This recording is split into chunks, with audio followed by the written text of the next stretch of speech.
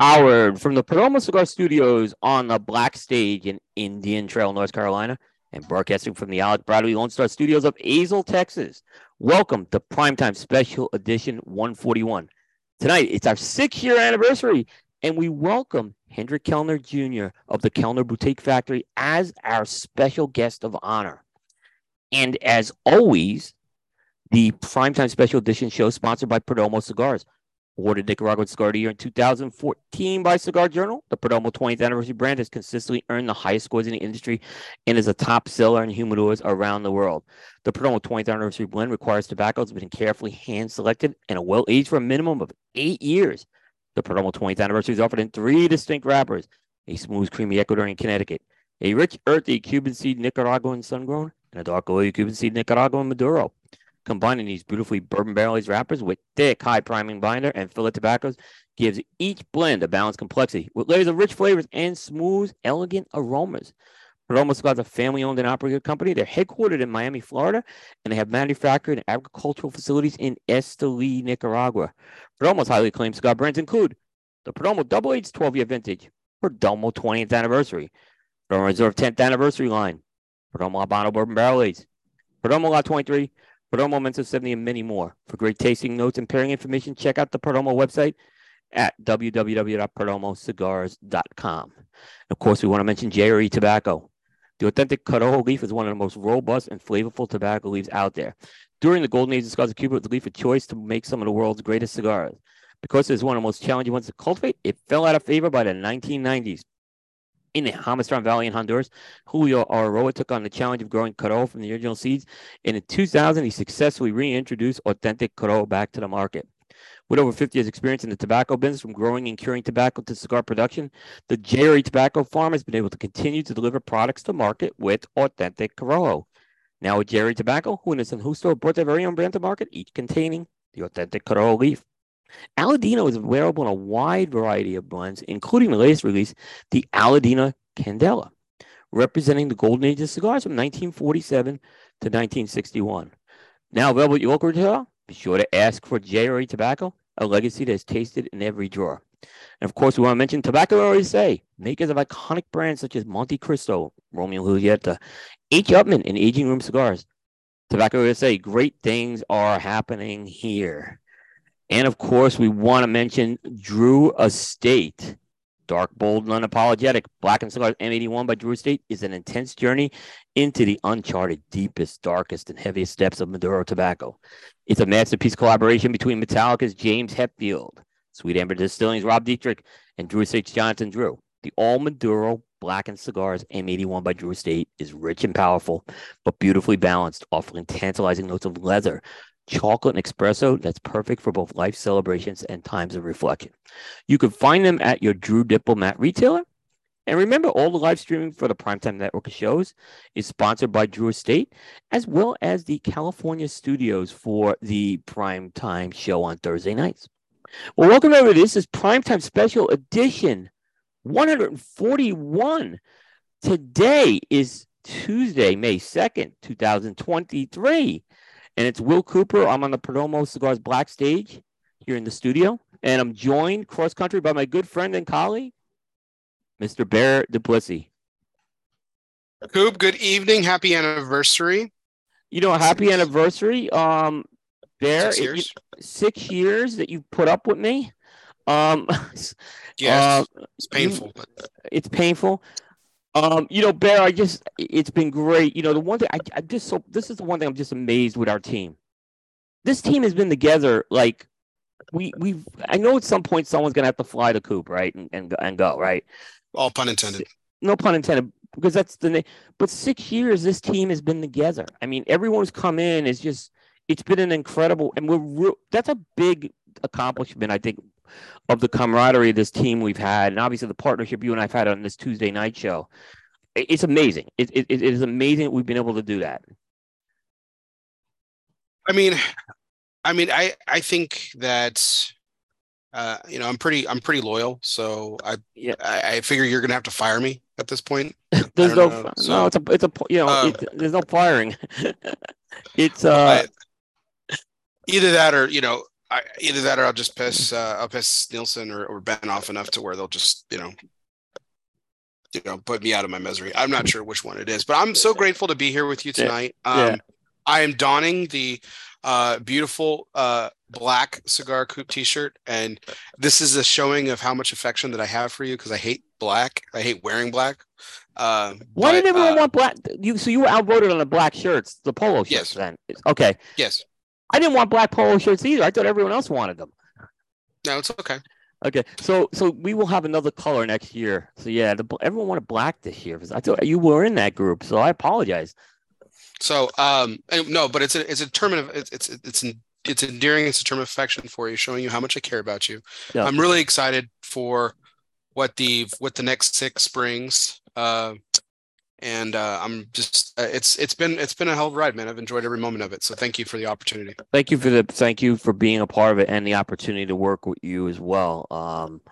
And the next time we do this 6 years later, I'm actually gonna have a 6 in front of my age. So so it's gonna be, hopefully I make it there. But yeah, no, I mean and I know we're gonna towards the end of the show, we'll go through some of the highlights that we've had. But Bear, the one thing that I think we've always tried to do with the anniversary shows, no matter which show we're doing, is we try to bring in either someone new or a unique combination of people, or just something a little more unique, right? Or big, something that and we've tended to do that on all the shows, and it's great. But and tonight, I think you and we've been wanting. Probably this is a real honor because this person doesn't do a lot of shows, and we got him tonight here. So Bear, I'm really excited tonight. I'm absolutely thrilled. Yeah. I'm elated, man. Right. I'm excited. So let's do formal introductions here. I'm gonna turn to you to do the intro tonight on this one because I know because I tend to always do it, and I think you should do this one tonight. Well, without further ado, it's our pleasure, it's our privilege, and it's our honor to introduce tonight's special guest to celebrate 6 years of Cigar Coop Primetime Special Edition, representing Kelner Boutique Factory, Mr. Hendrik Kelner Jr. Hendrik, welcome to Primetime. Hey guys, Coop, Bear, hello from Dominican Republic, and thank you for having me in your show. So yeah, we're here. Let's go. Absolutely. And, I think we were just talking in the green room. We've seen each other. I know we get busy when we're at trade shows or Pro Cigars, and we've never had a chance to talk. So I think we're excited about the opportunity to talk tonight, for sure, get to know you a little better. Yeah, likewise. I've seen your show. I've seen people talk about your show a lot. So I'm, like I said, I'm honored to be here. I'm happy to participate in this great show. So thank you for having me. We're honored as well. We're honored as well. So, so one thing we do, Hendrik, that's a little different. Before we kind of light up or at least before Bear and I light up our cigars, on Bear's end. I have, yeah. Are we doing the thing, right? Yes. Okay, perfect. Yeah. Go. So I was just I'm gonna throw it to you, but we usually have our guests pick what Bear cigar is. That's been a tradition, probably going back to the first or second year of the show. So I'm gonna turn it over to Bear, and he's gonna give. I think you already know a couple of the selections he's got. So Bear, turn it over and see what it is. All right. Well, thank you. So Hendrik, like he said, the tradition we've kind of developed on this show is just like an opportunity for my guests to honor me and pick my cigar that I'm going to smoke. The great news is I've got 2 cigars for you to choose from. The great news is I think you love both of them. Actually, I know you love both of them, and for different reasons. And we're going to talk about both of these, I'm sure, at some point tonight. But I happen to enjoy really both of these as well. So I'm going to let you bestow the honor upon me. So I have, I usually actually do keep a box of these on hand. I am a huge fan of this cigar. And it's the cigar that you're very familiar with, which is the Smoking Jacket Henke. So I've got some left in here, and then I also have a cigar that you've done and manufactured for United Cigars. Again, that we'll be speaking about later tonight. The Red Anchor. So, which cigar would you like me to smoke or start off my evening smoking tonight? All right, Bear. Well, first, both are great cigars, great choices. Of course, the Henke is a cigar that is very special to me because it's a blend that I created in honor of my father, using the tobaccos that we like and in the proportions that we like. So I'm very proud of that cigar, and it's one of my favorites for sure. But I believe that despite that, tonight, since we're all smoking the same thing, Coop, me, and you, we should go tonight with a Red Anchor and save the Hankies for another show. All Sounds right. good. There we go. Sounds good. There we go. I might finish this one, and then I might dabble in there, but I will start with the Red Anchor. Thank you, Hendrik. I appreciate that very much. Absolutely. I'm looking forward to this as well. And I know we're going to be talking about this. There's a lot of history with this cigar, and Bear and I are big history fans. So, but what we want to do, Hendrik, is we always like to kind of start at the beginning. Now, this question, I think I'm kind of curious what the answer is going to be, but we tend when we have a guest on for the first time, we always ask this as the opening question. But given you come from a cigar family, I don't know, maybe obvious, but I'll ask it, and you could just tell me if there's a good story or not behind it. What was your first experience when you lit up a cigar? Like, do you remember it, and can you talk about it? Yes, of course, you want the truth. Yeah. Coming from a tobacco family or a cigar family, my dad had factories since I was 12. He started in 84. I was actually 11. So the first cigar, I can tell you a nice story that this, and that. But the first cigar was at a New Year's Eve party. And we just took some cigars, a bunch of kids, and ran away into a dark room and light it up and all got dizzy. So that's probably my first cigar back in the 80s or late 80s. So it's nothing special about that. Just, as kid, trying with your cousins, this and that. So that's probably my first experience with a cigar. And later on, of course, we told our dad, we did this, we did that. He said, oh, no, you got to do it right. I'll show you later when you're a bit older. But that's probably my first experience. I must have been, I don't know, 14, 15, something like that. Oh, wow. Okay. So if it was 1984, Hendrik, that means... I know my dad started his company, Tabadom, in 1984. Okay. I was 11, but that was not the year I smoked my first cigar. No. Okay, gotcha. Because I was thinking about it as the year. Was the first cigar that you smoked, was it Cuban tobacco or Dominican tobacco? Do you even remember? Oh, no. In Dominican, we never used Cuban tobacco. We used Cuban seed grown in Dominican. Gotcha. But no, Cuban tobacco, it's used in Cuba. And we do have a lot of Cuban seeds that came from Cuba and adapted to the weather in Dominican Republic, like Piloto Cubano, San Vicente. Those are Cuban origin seeds that are used in Dominican Republic, but we don't use any Cuban tobacco. There's no need for that. Also, because of the embargo with the U.S., you cannot then export cigars to the U.S. Right. So we don't use any Cuban tobaccos now. Gotcha. Got it. But you grew up around tobacco.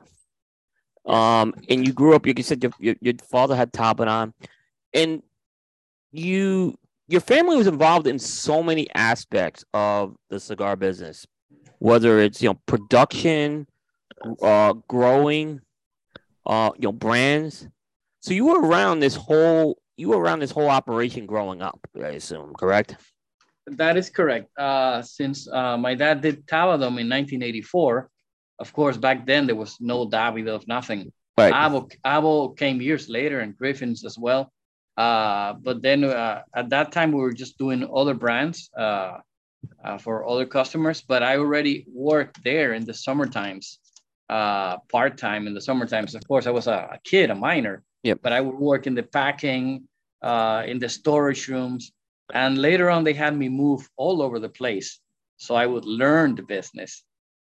Even my dad had me translating books from English to Spanish.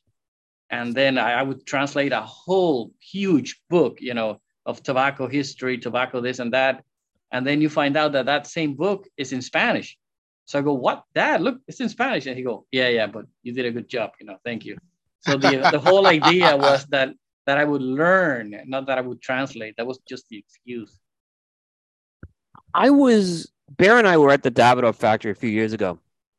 And I forget what it was, but I kind of snuck off. I forget what. Bear, you were doing something, and I snuck off, and I wound up in your dad's. No, you left me. It's fine. Yeah. Yeah, I left Bear basically. I ended up in your dad's office, and he was so proud of his like library of books he had in there. I remember he was just showing me these books like left and right, and it was amazing. Yeah, well, books. He's from another era where people read books. Read books. But yeah. He had even in our house, he had a library in the house. Yeah. So he's an industrial engineer who has read a lot, and that is why. And plus, he's extremely talented. That's why he's such a special man in as far as tobacco and knowledge. He just read everything, and he's trained in a way that many people were not trained. Yeah, even my dad, when he was younger, he would work in a cigarette company, and he was trained to taste the different elements on cigarettes, and all that knowledge and all that training he took with him for the cigar factory for Tabadom.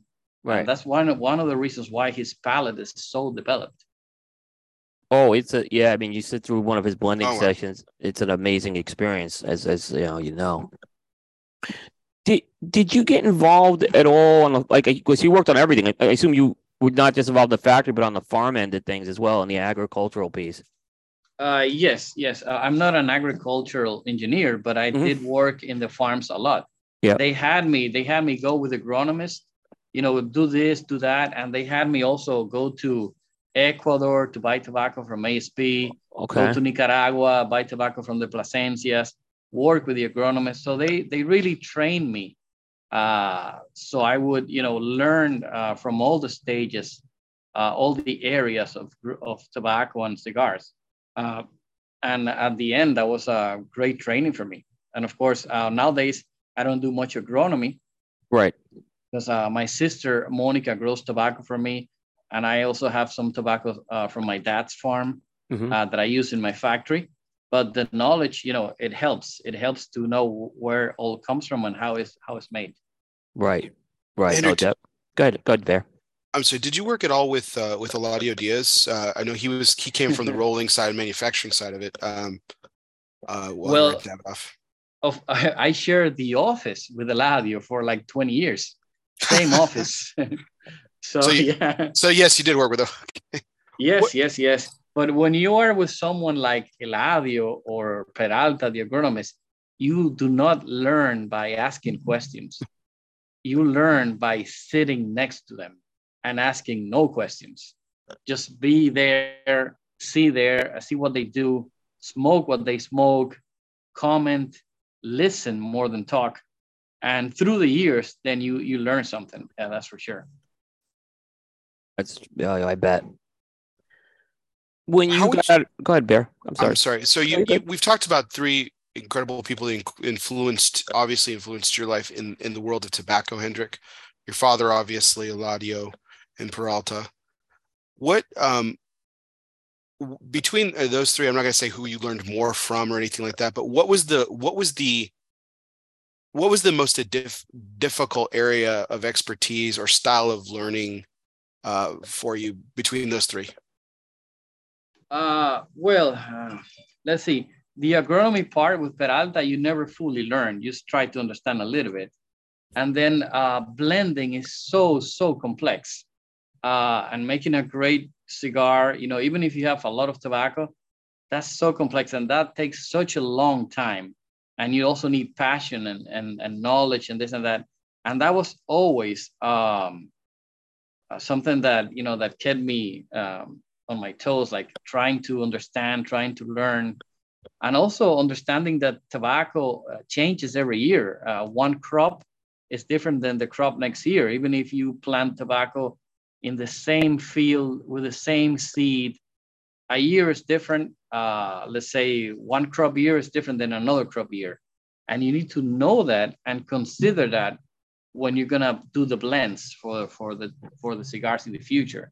So those were some of the things that even today keep me, like alert and concerned about how you do it and how you should, blend and how careful you have to be.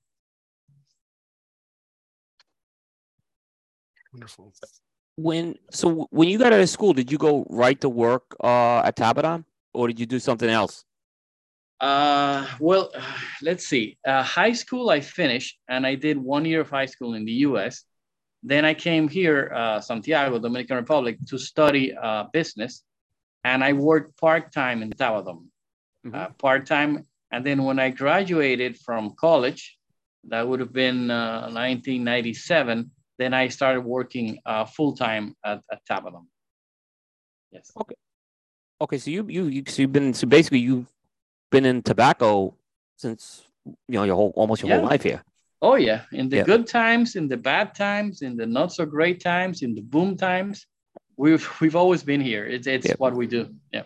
Yep. And then just so I guess some of our audience who may not, just so that we can level set some of the audience, Tabadam was where Davidoff found Tabadam, and they started working with your dad to develop cigars after they had their previous problems with Cuban cigars. So they that's how that partnership kind of started.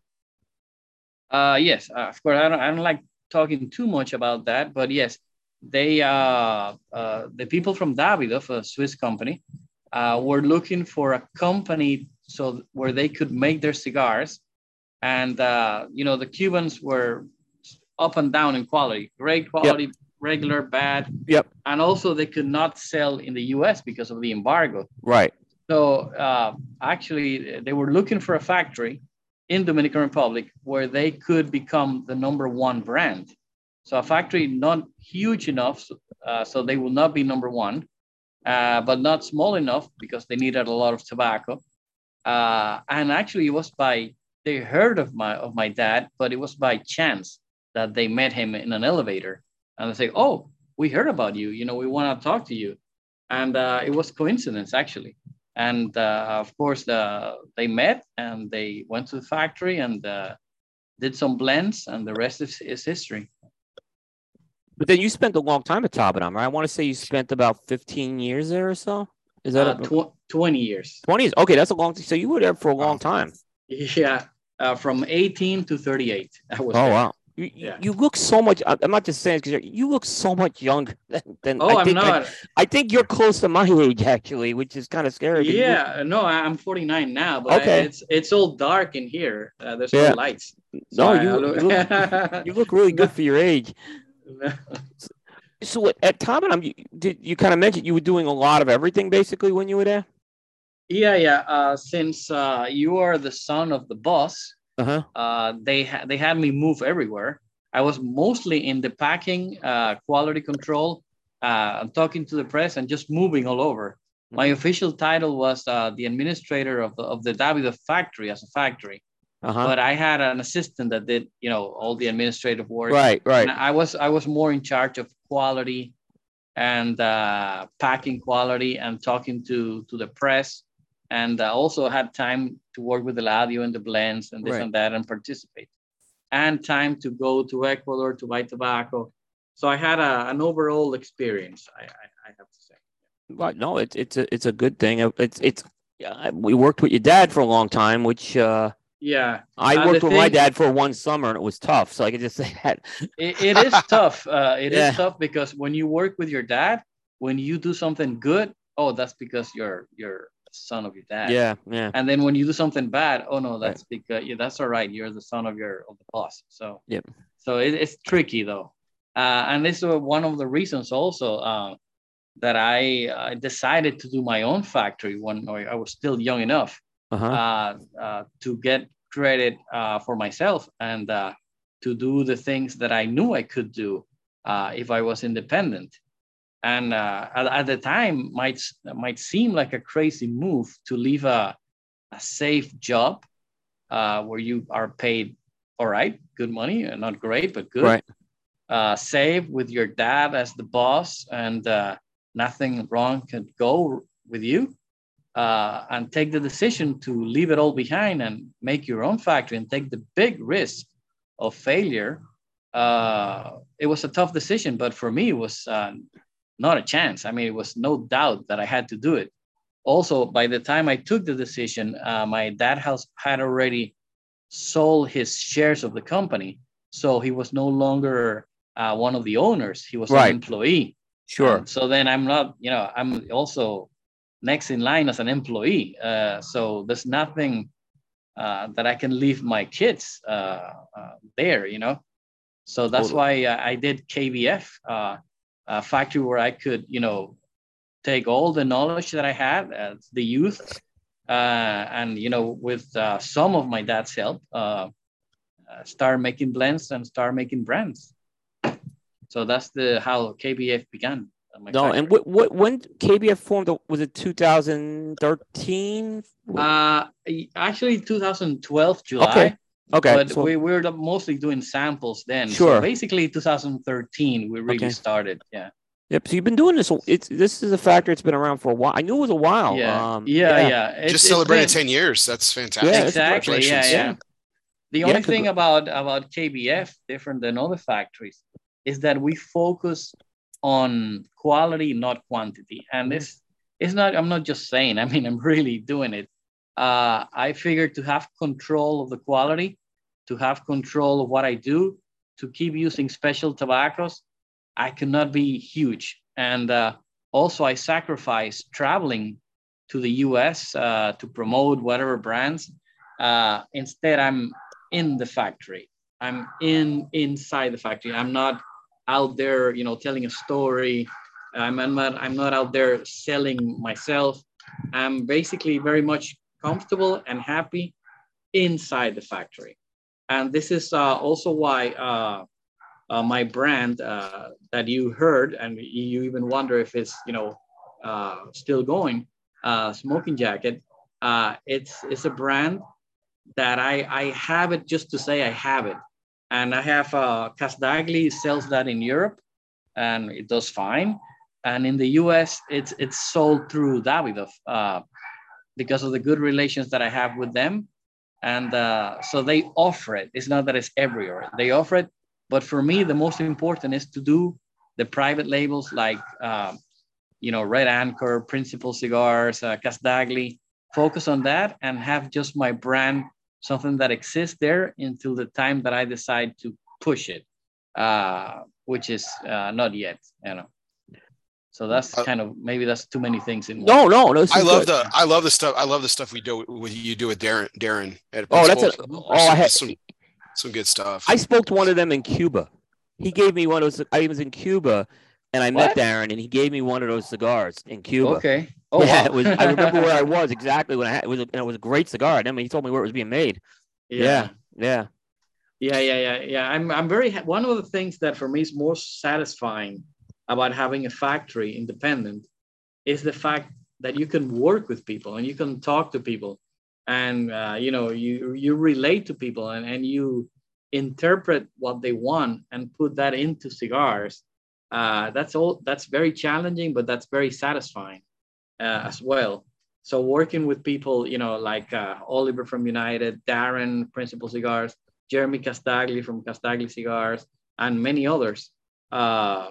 It's very, it is challenging, but it's also a pleasure for me to do that. Sure. No, I agree. When you open this factory, go ahead. I'm sorry, Bear. I'm sorry.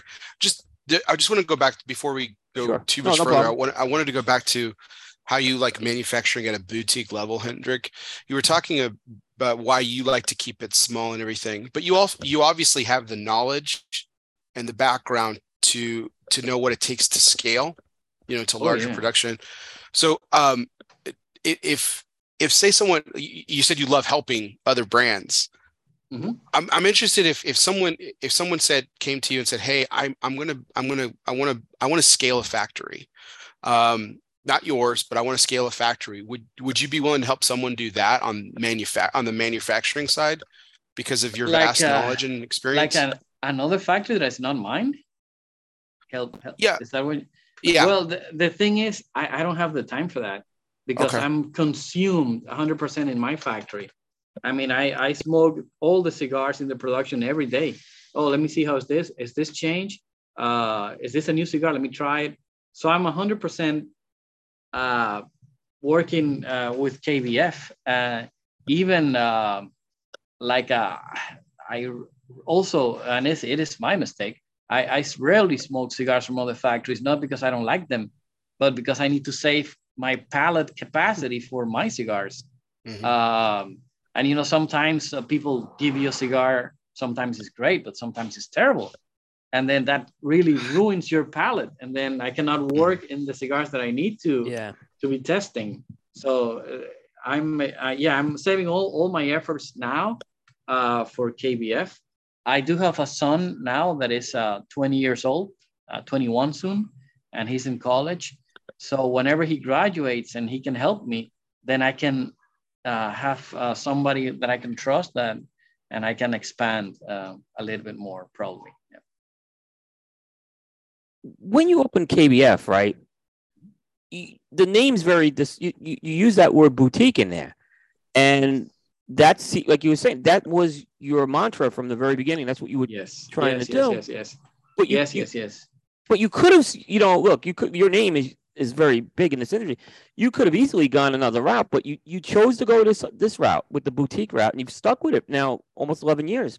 Yeah, and it's a real boutique. Yeah, like it really it's is. not like a boutique like with 50 pairs, like some people that call yeah, and they're huge. This is truly a boutique in terms of the volume that we make. How many pairs are you working with? No, we have 4 pairs, which is 400,000 cigars a year. Wow. Oh, wow.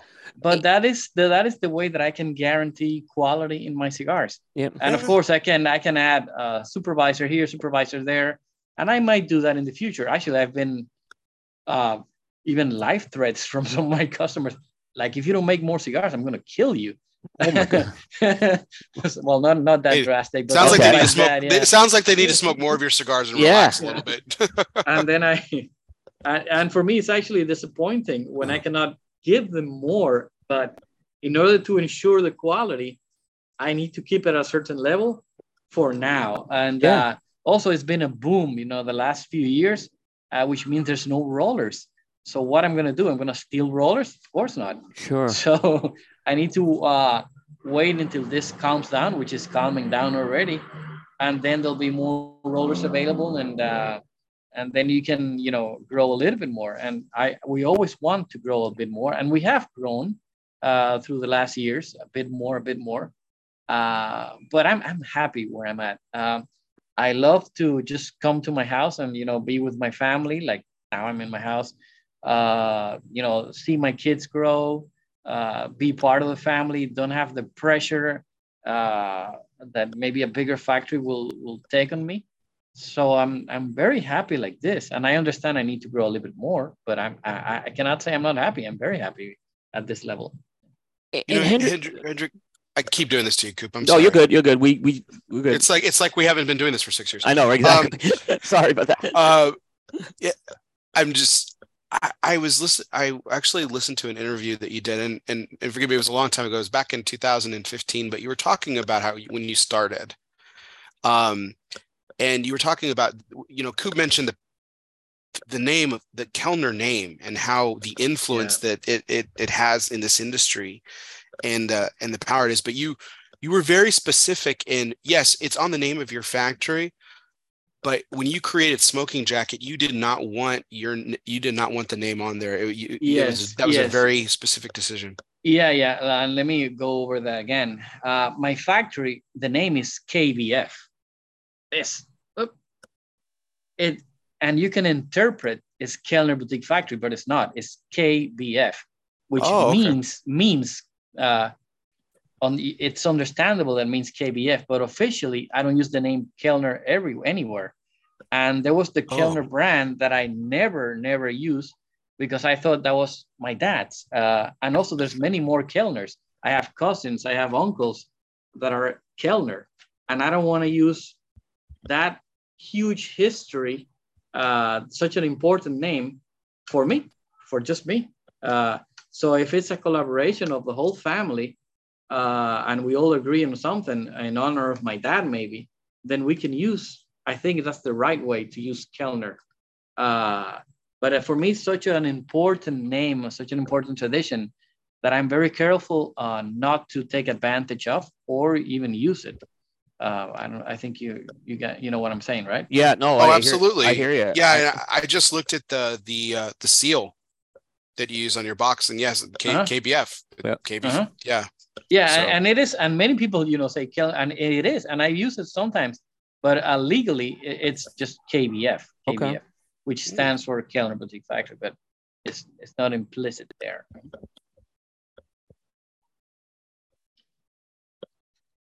So instead of that, I used as a brand Smoking Jacket. So why Smoking Jacket? Well, yeah, I was going to ask you that. Yep. At the time, I thought it was a name that somebody, and I still think so, a name that somebody can relate to, that it doesn't belong to anybody. It's a garment associated with the elegance of smoking that was used in clubs, years, decades ago, maybe 100 years ago. And this is a symbol of elegance and a symbol of that, something that is related to the art of smoking, and anybody can, relate or, have a smoking jacket. And for me, it's just elegance and something that will not offend anybody. So I chose that as the name of the brand. Yeah, I love that story behind it too. Just relating it to the elegance of it's kind of like the one item I'd love to have as a cigar. The logo is very elegant too. It is. It's very simple. It's the logo is just the lapel for the smoking jacket. Yeah, and what I like about the logo is that you don't know what it is. You think it's a bird, a Y, but once you know what it is, then you cannot stop looking at it. So it's you can't unsee it. You see it after you know. Oh, it's there. Yeah, it's maybe too simple, but I like it like that. I think the cigar should tell the story, not so much the packing and all that. I definitely agree with you. When I mentioned to you at the start of the show, if Smoking Jacket was still being made, it wasn't meant to be. I apologize if it came up the wrong way, but I want to explain why I asked that question. Yeah, I want to explain why I asked that question. A lot of times, because you do operate a boutique factory, and you just can't. Everything's going to be small batch, and sometimes things are going to have production's going to have to maybe go on the side for a while. So I just wanted to let you know that's why I asked that question. I just didn't want to assume it, because I knew you weren't doing a lot. You're not doing mass production of things. No. And of course, I'm happy. Like, for example, in Europe is Jeremy Castagli, and he sells it. And in the US is through Davidoff. And they don't push it or anything, and I don't expect that. I never have expected that, but it's there. If somebody wants it, they can ask. So I'm fine with that. So I can focus on making cigars, and not worried about, am I gonna get paid from this or that? Also, in my factory, most important is private labels. Most important is United, Red Anchor, Darren with Principal, Jeremy with. That's what I do first. Yep. Then when I have a chance, I do mine. You don't hear that. You don't hear that a lot. Yeah. Yeah, because everybody will put his first, of course. Right. But then again, I'm not out there pushing, promoting. So I just let it be for those who want it, for those who find it interesting, they can get it. But I'm not out there pushing it. Never. Who's the biggest market for Smoking Jacket, Hendrik? Is it the United States or is it Europe? It's difficult to say. I sell more in Europe, but as a one country, I have to say it's the US as a one country. Yeah. You created Smoking Jacket. You didn't create it right away, but it was still created very early on. Yes. It was the first year. Yeah. And the idea behind Smoking Jacket is that the classic line, each size each Vitola had a different personality depending on the size. Mhm. So the Corona will not be exactly the same as the Robusto or the Churchill or the short Robusto. They will have a different blend slightly that fits the size of the cigar. So it's not like, for example, you do one blend and you love it and you make that blend in the Robusto. But then when you try the same blend in the Corona, then, oh, maybe it's a bit stronger or more aggressive. And then when you smoke it on the Churchill, oh, it's too mild because you use exactly the same proportions for different sizes. So what I did is I adjusted the proportions and some of the tobaccos for the different Vitolas. And that's why each Vitola of Smoking Jacket is very unique. I like that. It is distinctive. Yeah.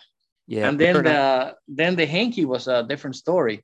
The Henke, I wanted to do something that honors my dad, and I used some of the tobaccos that we worked in Tabadom, plus one tobacco that he loves from Condega, and I put that there, and I just made two different blends, and I called my dad one day. I'm not gonna make this difficult, it's one A or B, choose one, and that's gonna be your cigar. So yeah, he chose one, the one that actually I like more, and then we did the Henke. And you use that wrapper that was grown from your sister on that cigar, right? Yeah, from Cotuí. Yeah. Cotuí, yeah. Uh-huh. Mhm. Yeah. Cotuí is a I'm a very big- special area, Cotuí. Yeah. And the tobacco, it has a distinctive taste and it burns very well. And there's not many farms in Cotuí because it's now used in how do you call that? Mining. Yeah, mining. So there's not a lot of land available.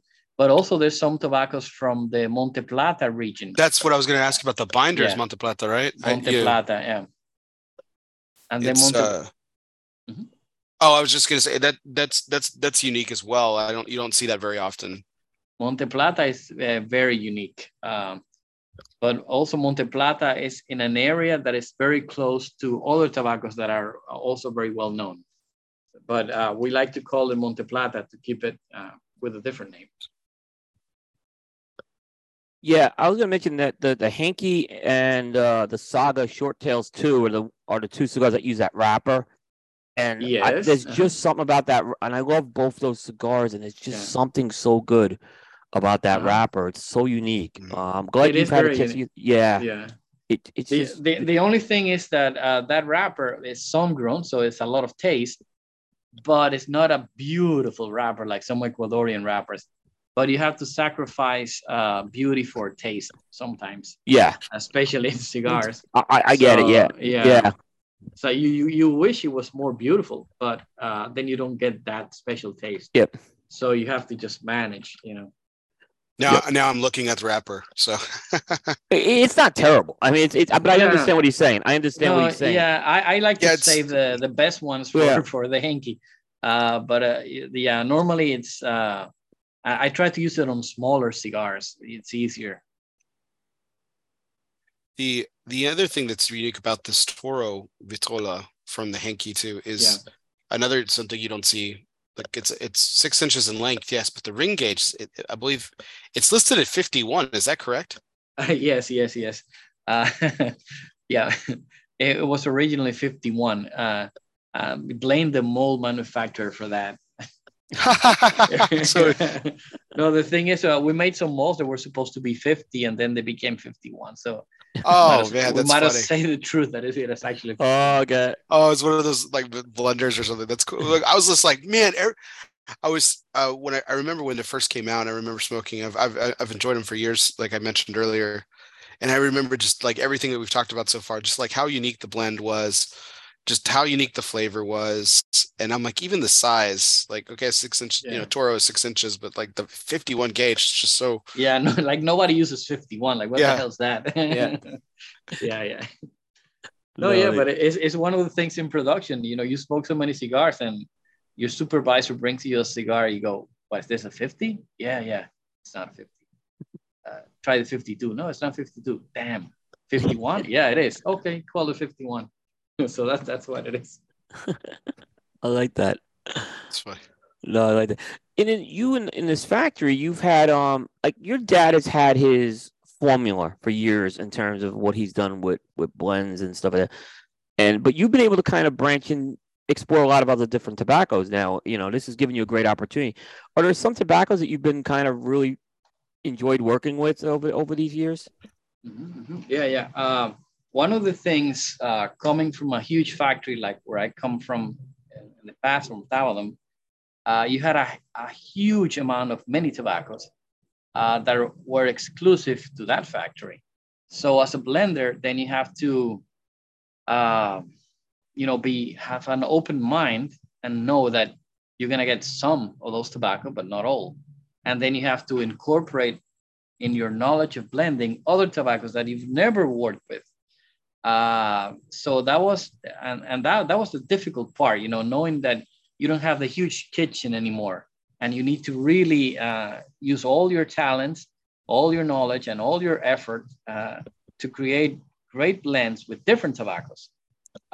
So then you start off making your own path or your own style of blending, your own distinctive taste with the tobaccos that you can get and the tobaccos that your family can get you, and the knowledge that you have from the past. Then you start making your own blends. And yes, because I'm a small factory, I was able to get, with the relations that I have with some suppliers, tobacco suppliers, some experimental tobaccos that for me would be years, and for a big company will be a month, Right. So they wouldn't sell that to a big company, they will sell that to me. And some of those tobaccos were very, very special. And I use it in certain blends, and they last years with my production capacity. Right. And also there's some tobaccos like Peruvian Pelo de Oro that we got from ASP. Your family, the Monte Plata tobacco, the Cotuí tobacco, and some other even experimental tobaccos, like I said, from the Institute or from other companies that they do different seeds, see how it works. And then it's not huge to offer to a big company, they offer to you.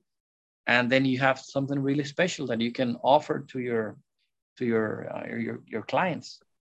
And that's also makes it very interesting for KBF to be able to use those tobaccos in some of the vitolas, some of the cigars. When you're saying that about some of these limited tobaccos that, I didn't, when you say, you could stretch it out longer, I didn't kind of think of that till you just said that. Mm-hmm. It does make some sense, if someone wants to, it makes some sense there. Especially for limited editions, for like a certain size. Let's say the Casdagli Gran Café has one unique tobacco, and it's only for that. And the Principal Cigars, Cochon Volant, has one unique tobacco, and it's only for that one. Right. And it will last decades only on those two, Right. For example. Right. In your factory, do you do all the pre-industry stuff, the fermentation and everything there too, or do you do that? Do you work with other people with that? I buy tobacco that is already fermented and aged from suppliers, but I do an extra fermentation for some tobaccos in my factory. Yes. Okay.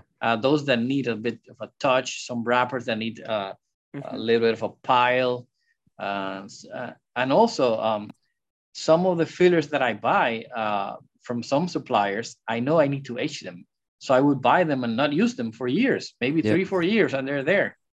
So that's so if you see me in my factory, one of the things that you notice when you see KBF is the huge amount of tobacco.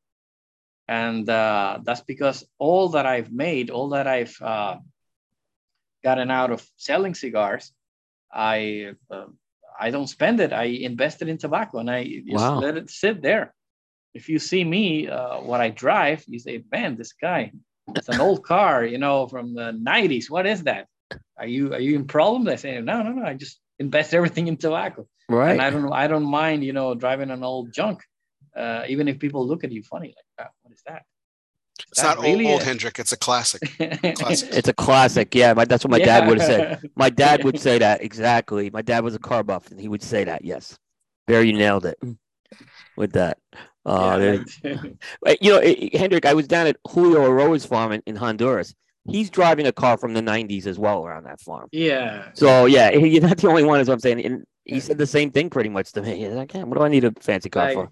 Yeah. I mean, if it takes you from A to B, Yeah.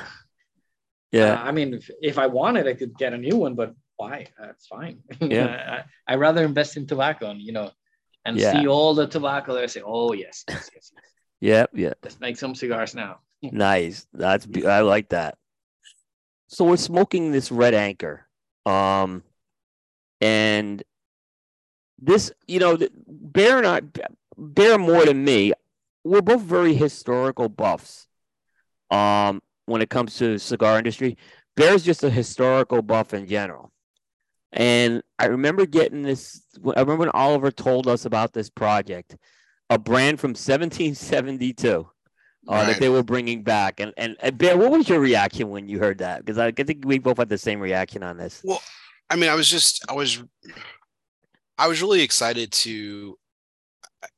It's we were just talking about not old but classic, right? Yeah. Like it was very refreshing in a way, like to, like, Oliver and you could have Hendrik could have done anything, right?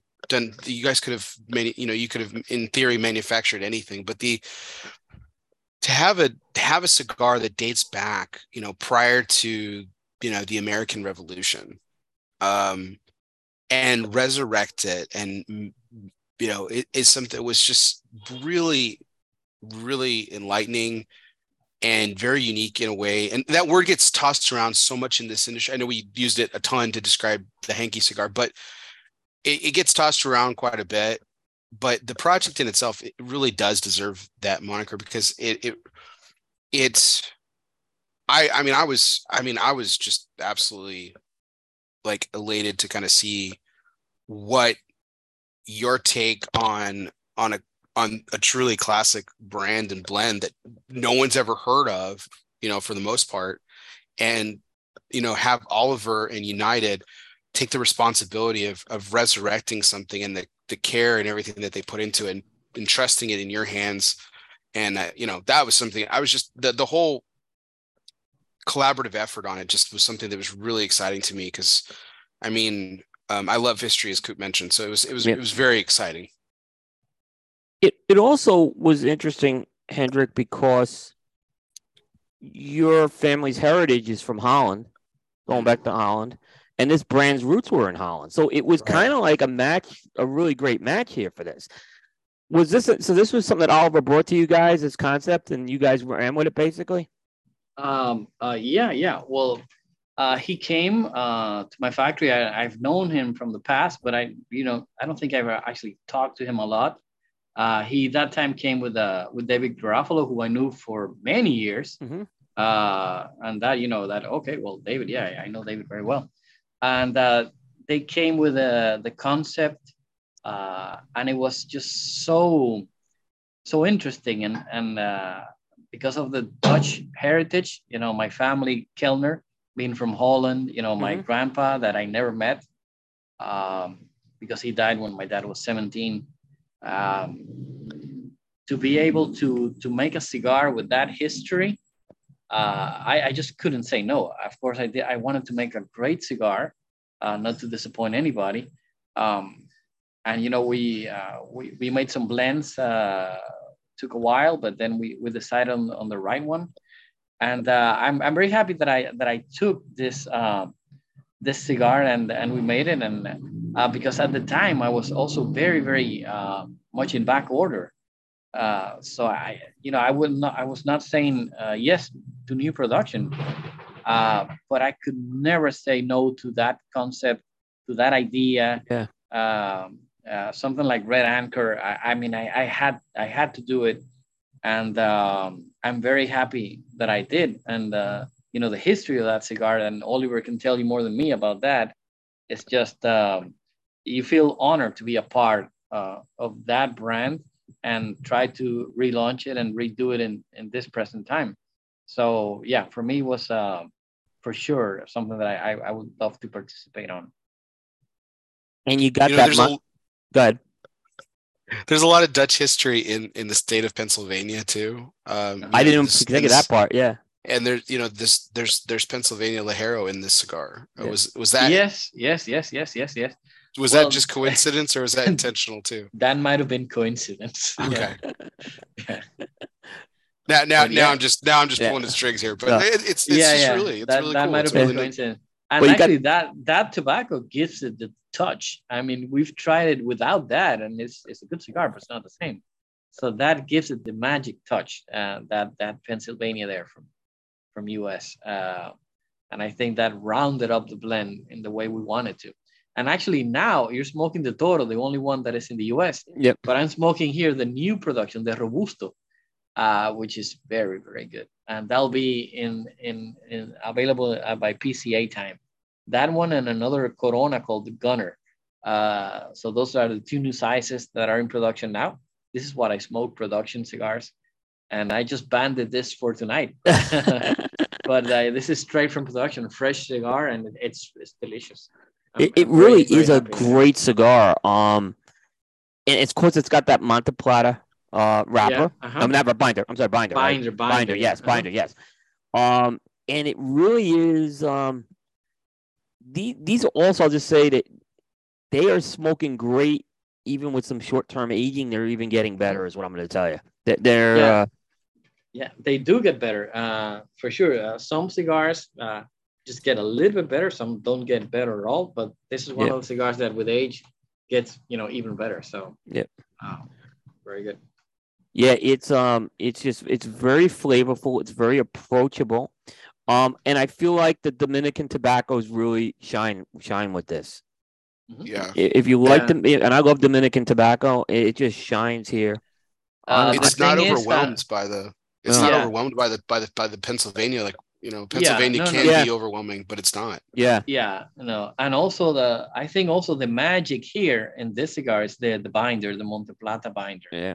Because that land has a lower pH and a lot more mineral, much more iron.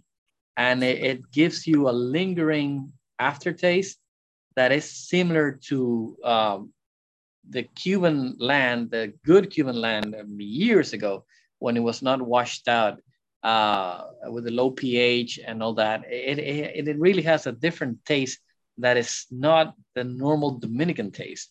So you got two fillers that are Dominican and complement well each other. The Pennsylvania that pulls it to its side, and then the Monte Plata binder that rounds it up nicely.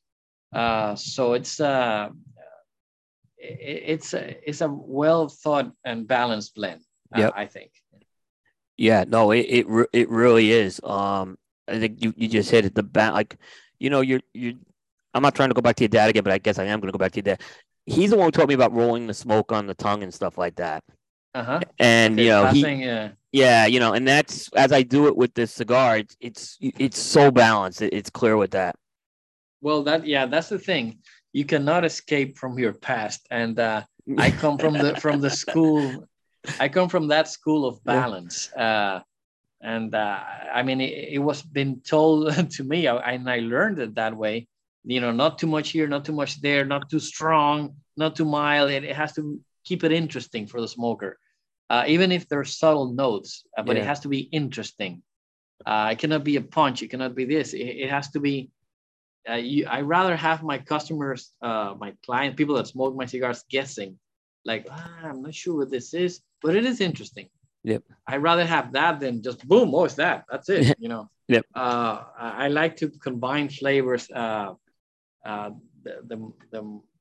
more that I can, I try to combine different flavors.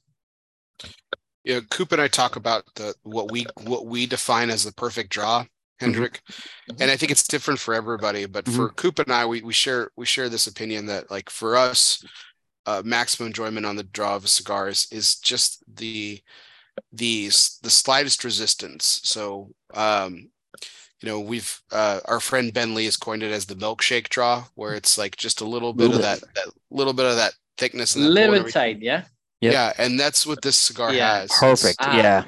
That's how I like my cigars. I don't like them too loose. People, and I respect that, and I understand it as well. Some people love the huge volume of smoke because it makes them feel good. I'll get all the smoke. Of course, I want a cigar that it's a little bit more compact, and because I think gives you even more taste. When it's too loose, then you're missing something, and it's a little bit hot. I rather a little bit of resistance, like you say, and for me that is the best. But of course, I understand that it's also a thin line. If you make it too tight, then it's a disaster, and it could happen. But the goal is like that, a little bit of a resistance, so you have a little bit of a slower smoking experience. Yeah, like to your point about more open draws, they have a tendency, again, in my opinion and experience, they have a tendency to get really super acrid towards the end. Yeah. And that, because of the hotness that you were talking about. And I'm getting towards I'm not by no means even close to being finished, but I'm getting towards the back end of this, and like the smoke is still cool. And it's still very flavorful and everything. And I think that's one of the things I like about a slower smoke, is just because you can enjoy the cigar a lot longer. Yeah. Acidity we've talked about before. And we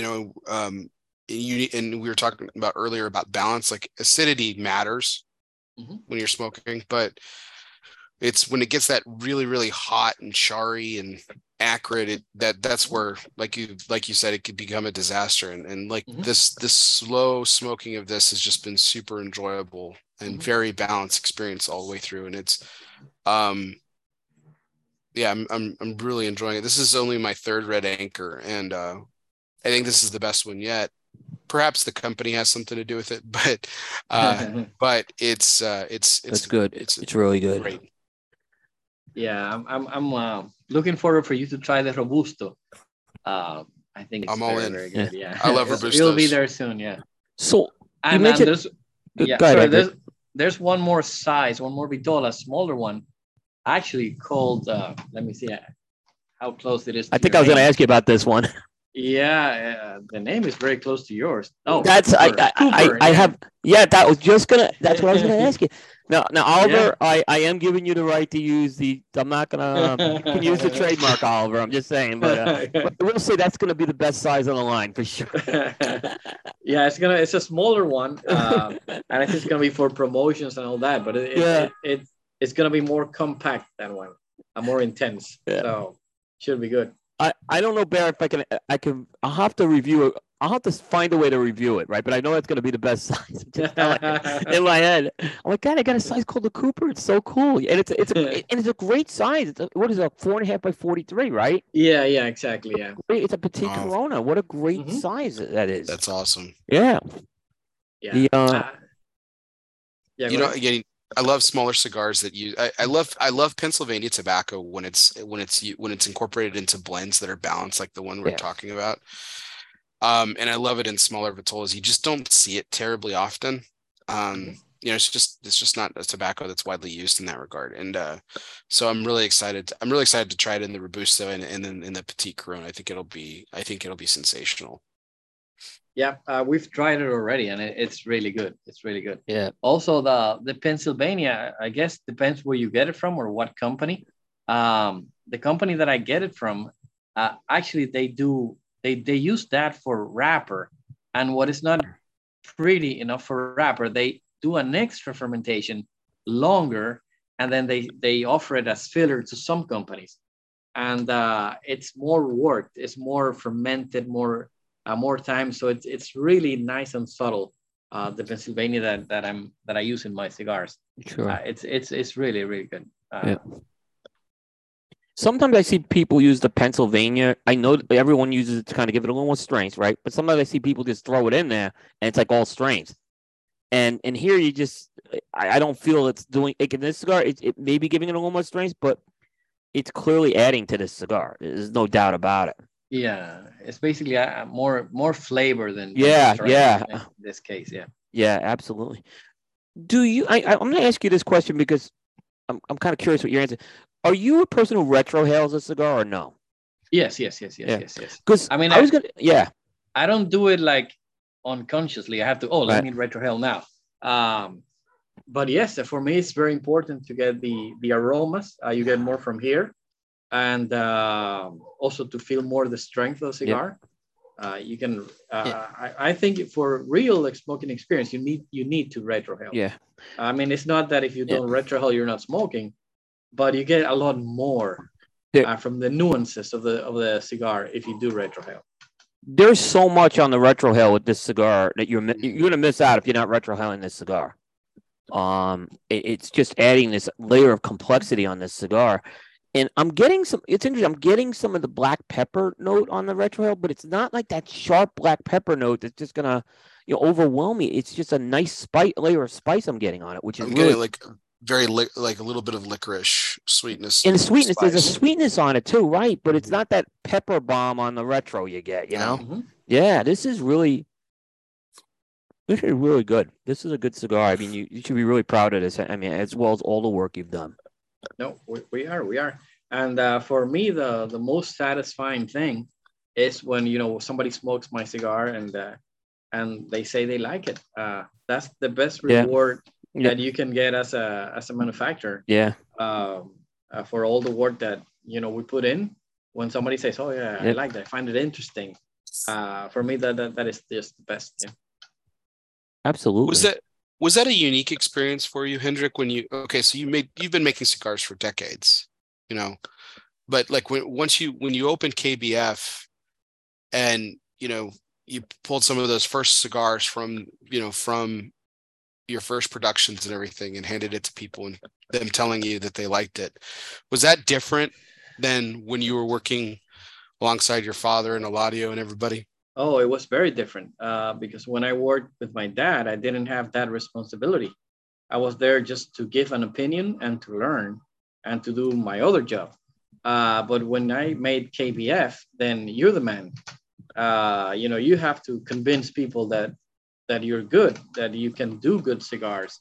And you have to convince them that even if you're not at that huge company, with your limited tobaccos now, that you can make great blends. And one of my first customers was Cabal, that brand that you might heard of, Chris. Oh yeah, Chris. Yep. So that cigar's so good. He was the one who was brave enough that when I told him, Chris, I'm gonna do a factory next year, this and that, and he said, oh wow, I'm thinking of doing a brand. I'll go with you. I say, oh, there we go. But actually, the first cigars that came out of KBF. They were probably terrible. Even if you have all the experience in the world, if you have all, great tobaccos, when you change a scenario and you start making things by yourself for the first time, there's so many things that can go wrong. So many aspects that you normally control once you're settled, once you have, the elements going for you. When you do it, starting a factory, it's very, very difficult. And that's why we went very, very slow. And we just, did a lot of tryouts. And so the first batch of cigars was just, a disaster. And then you start, let's fix this, let's fix that. Well, this tobacco is different than we're used to. This, obviously, we cannot use too much because it dominates too much. This one doesn't work next to that one. This tobacco will not marry with that one. Damn it, let's do it again. And it was, exhausting work. And by the time Chris Rodolfo flew to Dominican with Larry Booman, his boss back then from the smoke ring, Houston, we did so many samples and we probably overdid the blendings. We blended so many cigars and we just put so much stuff in that, put so many different tobaccos in to get a result. Finally, we got some good things, but it was like over blending. We put too many things. We was too complex. And in the long run, you have to fix that and narrow it down to something more easy for production with the same pleasure. So that was, as a blender for me, one of the toughest moments, to come out with great blends at a new location with new tobaccos to me. Some of the old tobaccos and some of the new tobaccos that you had to blend them with the old ones. So that was a great challenge.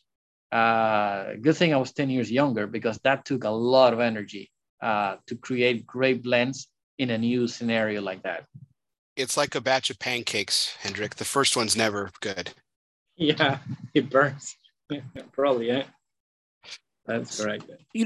And Hendrik, one thing I guess you've been able to do is with a small operation, you're able to really have your hands on everything. I mean, which is good, where it's not a major operation where if you spread yourself too thin. I mean, it's manageable for you to be involved in all these aspects of the production cycle. So I think that's something that was probably a benefit. If you weren't happy at the beginning, you were probably able to get that working a lot quicker, as far as that goes. Yeah, of course, because in the beginnings you're gonna make mistakes, so they might as well be small mistakes. Yeah. I mean, if you're overconfident and say, "Oh no, I'm great. I'm a great blender. Let's just do a million cigars," and they're all shit, then that's it for you. So you have to really, work with the elements. And once you become, okay, then do a little bit more. Once you become good, then you can, offer a little bit more. How, I mean, I think you answered part of this already, but I'm just curious on your answer. So you're a small factory and you're doing small batch production, right? But how hard is it to keep consistency on a small batch production? I've heard people say sometimes it's harder because of the tobaccos they get, and a lot of them aren't made available. But you seem to have, how do you seem to manage that? Is that because you've been able to buy a lot of tobacco and have a big supply? But how do you keep it consistent with that? Yeah. Exactly. Having a lot of tobacco and smaller output of cigars, then you can keep consistency through the years. And also, but even for big factories, they make millions and they have a lot of tobacco, but they run out. Yeah. And then it's, or a year is different. So that's the job of the blender, to forget about the recipe, forget about the exact blend, 30% of this, 40% of that, 20% of that. No, it's the final taste, how the cigar is supposed to taste. So then if one tobacco is damaged from the crop or is just different, you can see it, understand it, and fix it in the blend. And maybe not by changing one element for the other, but changing the whole thing. So at the end, you get the same tasting result as how it's supposed to taste, how it's supposed to be. So that's really when you know that you have a blender, when he's able to keep the consistency of that specific cigar through the years, and maybe using different tobaccos if he has to. Sure.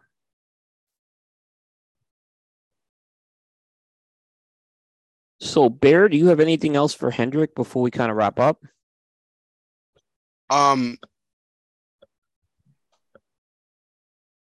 Do you? I mean, this might be a little bit of an unfair question to you, Hendrik, because I know working with partners that in like brands like Principal and United and stuff like that, a lot of it depends on them as well too. But do you foresee this as the beginning of a greater partnership with Oliver and David and United? Yeah, it could be. I like to deal with people that are gentlemen, people that understand what you do and you understand what they do, people that have respect for you so you can respect them. And Oliver is a gentleman. Like I said, I'm very independent in my factory, but the experience of working with him has been great. And also I have great experiences with other people that make cigars with me. So I think if a person is honorable, is a gentleman, understands how things are, understand that nothing is perfect, especially in a handmade product of mixing leaves, and there's some tolerance, and everything is possible, I guess. Yeah. Awesome. I mean, I think it's been a great partnership, and these brands that you have fostered and worked with as well as your own. I'm just like, and talking to you, I just understand why the quality has been there with these cigars. They're really good. Like I said, this is true boutique cigars that we're talking here, and true boutique production. So, it's a great story to hear this. And you've done some amazing work. And again, congrats for 10 years, because a lot of businesses don't make it 2 years. So, to make it 10 years, you're doing something right, Hendrik, there. Yeah, it was a lot of sacrifice, I have to say, in the beginning. Sacrifice, a steady job at a big company to risk everything. Yeah. so many people saw it as, oh, are you Yep. sure? Are you crazy? But for me, it was no doubt Yep. that I had to do that. And just the idea of this, working with people and owning your own time, not Yep. having, I guess I'm not good for having a boss on top of me. Yeah. I rather, make some sacrifices and be independent. And I'm much happier like this, even if there's a high risk, but life is a risk. Sure. So, Exactly. Yeah. yeah, Exactly. Yeah. You heard the expression, you only live once. It's true. yeah, yeah. It's true. And that's something I've never really done with a full-time job. This what I do is this is a very small business here, but my day job I've worked for someone else my whole life. So I haven't done that major risk. So I really applaud you for that. Yeah, we're all in this industry. It's a lovely industry. It's a very Yep. social, uh, gentleman. People respect each other Yeah. mostly, and I'm very happy to, of the life that I've chosen. Even if you are from the Kelner family, I mean, you have a choice not to work in tobacco if you don't like it. Right. It's not mandatory. Uh, but I am very happy that I know that I kept at it. I never had any doubts. I just wanted to do things my own way in my own terms. And I'm much happier now that I'm independent. That is for sure. Yeah. You've done a great job. Well, thank you, Absolutely. thank you. Yeah. The next time you're in Dominican, please come and Oh, see I was me. just gonna ask if I can invite myself over. Oh yeah, anytime. If you So come for Pro Cigar next year, yeah, no, uh, I'll probably go take before or a after. take a few hours. My factory, you can see it in 5 minutes. It's this and that. It's funny when I go to these very small factories, I end up spending a lot of time there. Is what I'll just tell you, because there's just so much to absorb and just enjoy the environment too. So I feel it's very. So I'd love to do it for sure. So we have to get there. So You are invited. You are invited. I mean, we've seen each other through the hallways many times, and we no, actually you never gotta make talked that this happen. long. Yeah. So now we have the introduction. Now we know each other. So Yeah. you're very much welcome at KBF. I'm definitely I appreciate it because usually when I'm at the night You too, galas, Bear. Thank night you. galas, I don't make it very late at the night galas, even though I'm known to stay up late. Yeah. I usually get tired at the. Yeah, I'll be at PCA too this year. I'm That was almost going to be my certain next of that. question. Oh, awesome! We'll Yeah, definitely. I'll be there. I like to support some of the clients of KBF that will be there. Oliver United. Yeah. I think Darren is going to be there with Principal. I saw everyone there, yeah. Castagli is going to have a booth, and a few other ones. So yeah, it'll be nice to see them and just say hello. Absolutely, we would definitely love that. So I mean, I know the rest of the team would love to meet you as well. We have 2 other members on the team. So I think that will be great. But I'm going to take you up on that, Hendrik. So you're going to get that email from me and the. From KBF, yeah, it's easy. I'm always here, so yeah. I actually am comfortable enough going around the Dominican myself. So it's like one of the few foreign countries like I'm now comfortable enough going around myself there. So I've don't drive here though. No, it's crazy here. It's even more crazy than New York. Yeah. They'll kill you here. You have to be careful. Well, you don't have like you don't have like some of your traffic.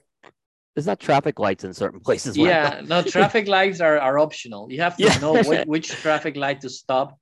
And if you stop at some red lights, just honk the horn. Like, tourists, move. So I have a reputation for being a very aggressive driver. Bear will tell you that. Oh, well, but I would no way drive in the Dominican. I'll tell you that. Yeah, it's better to take a taxi or something. Yeah, exactly.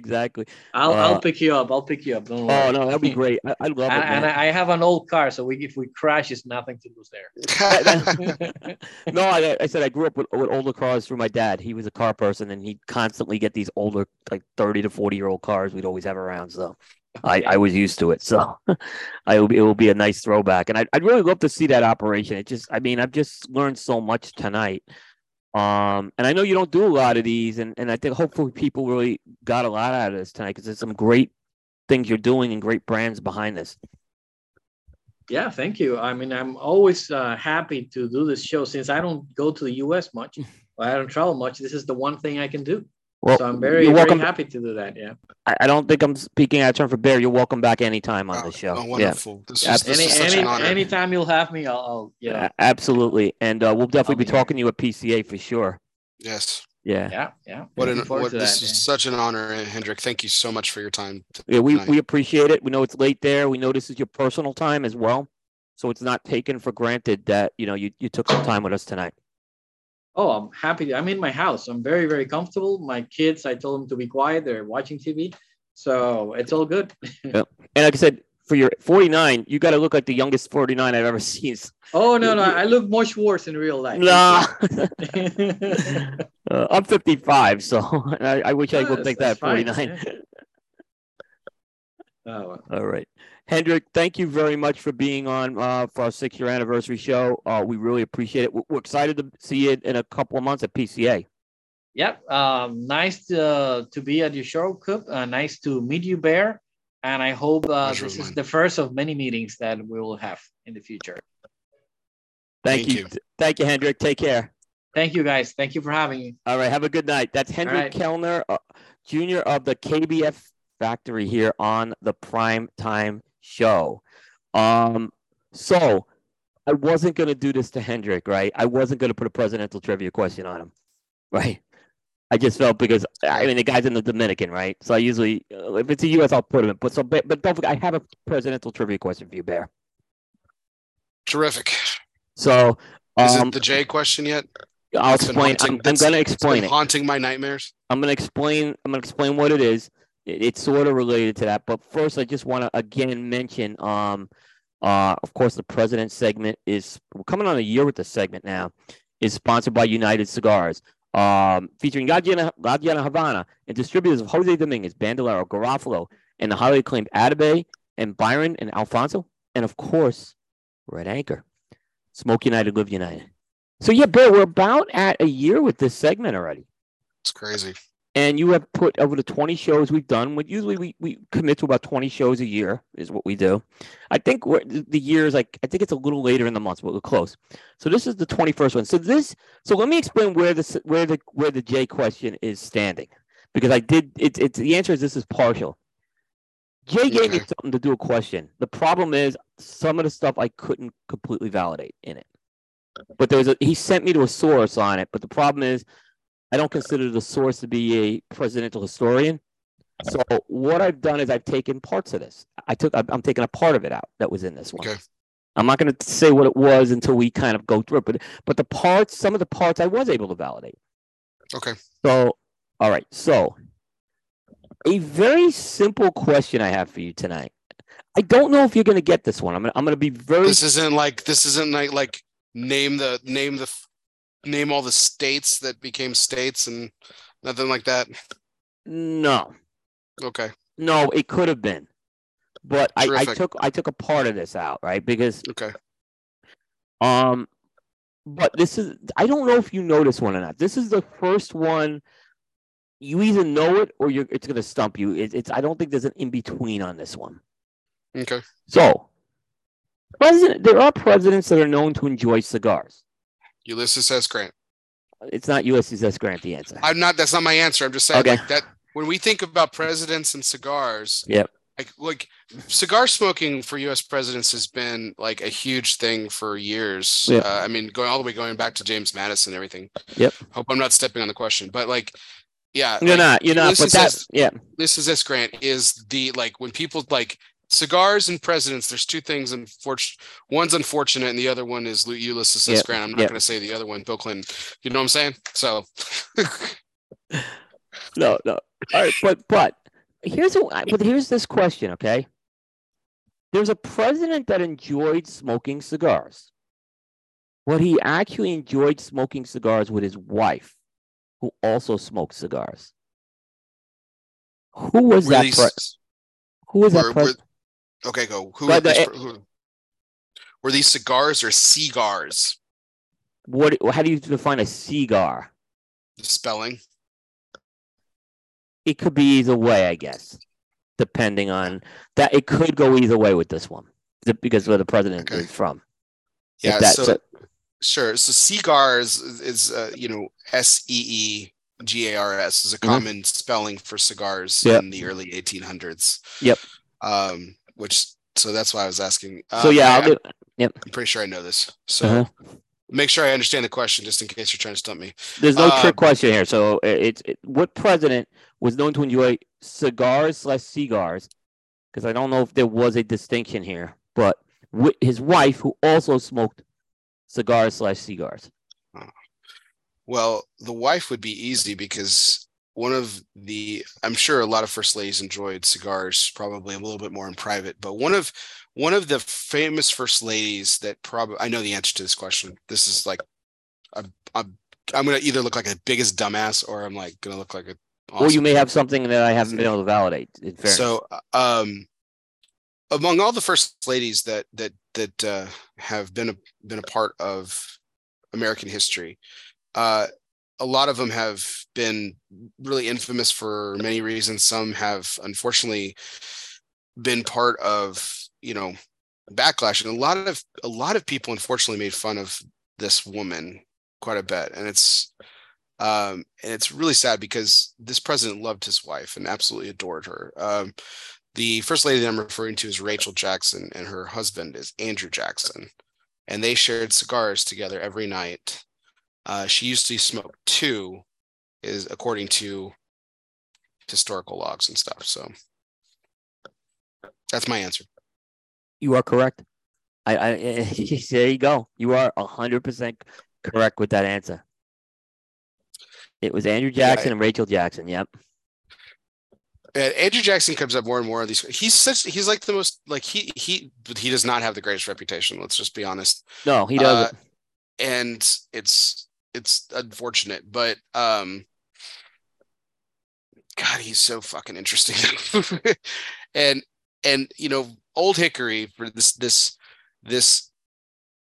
larger than life character, this very very gruff and tough and controversial figure in American history,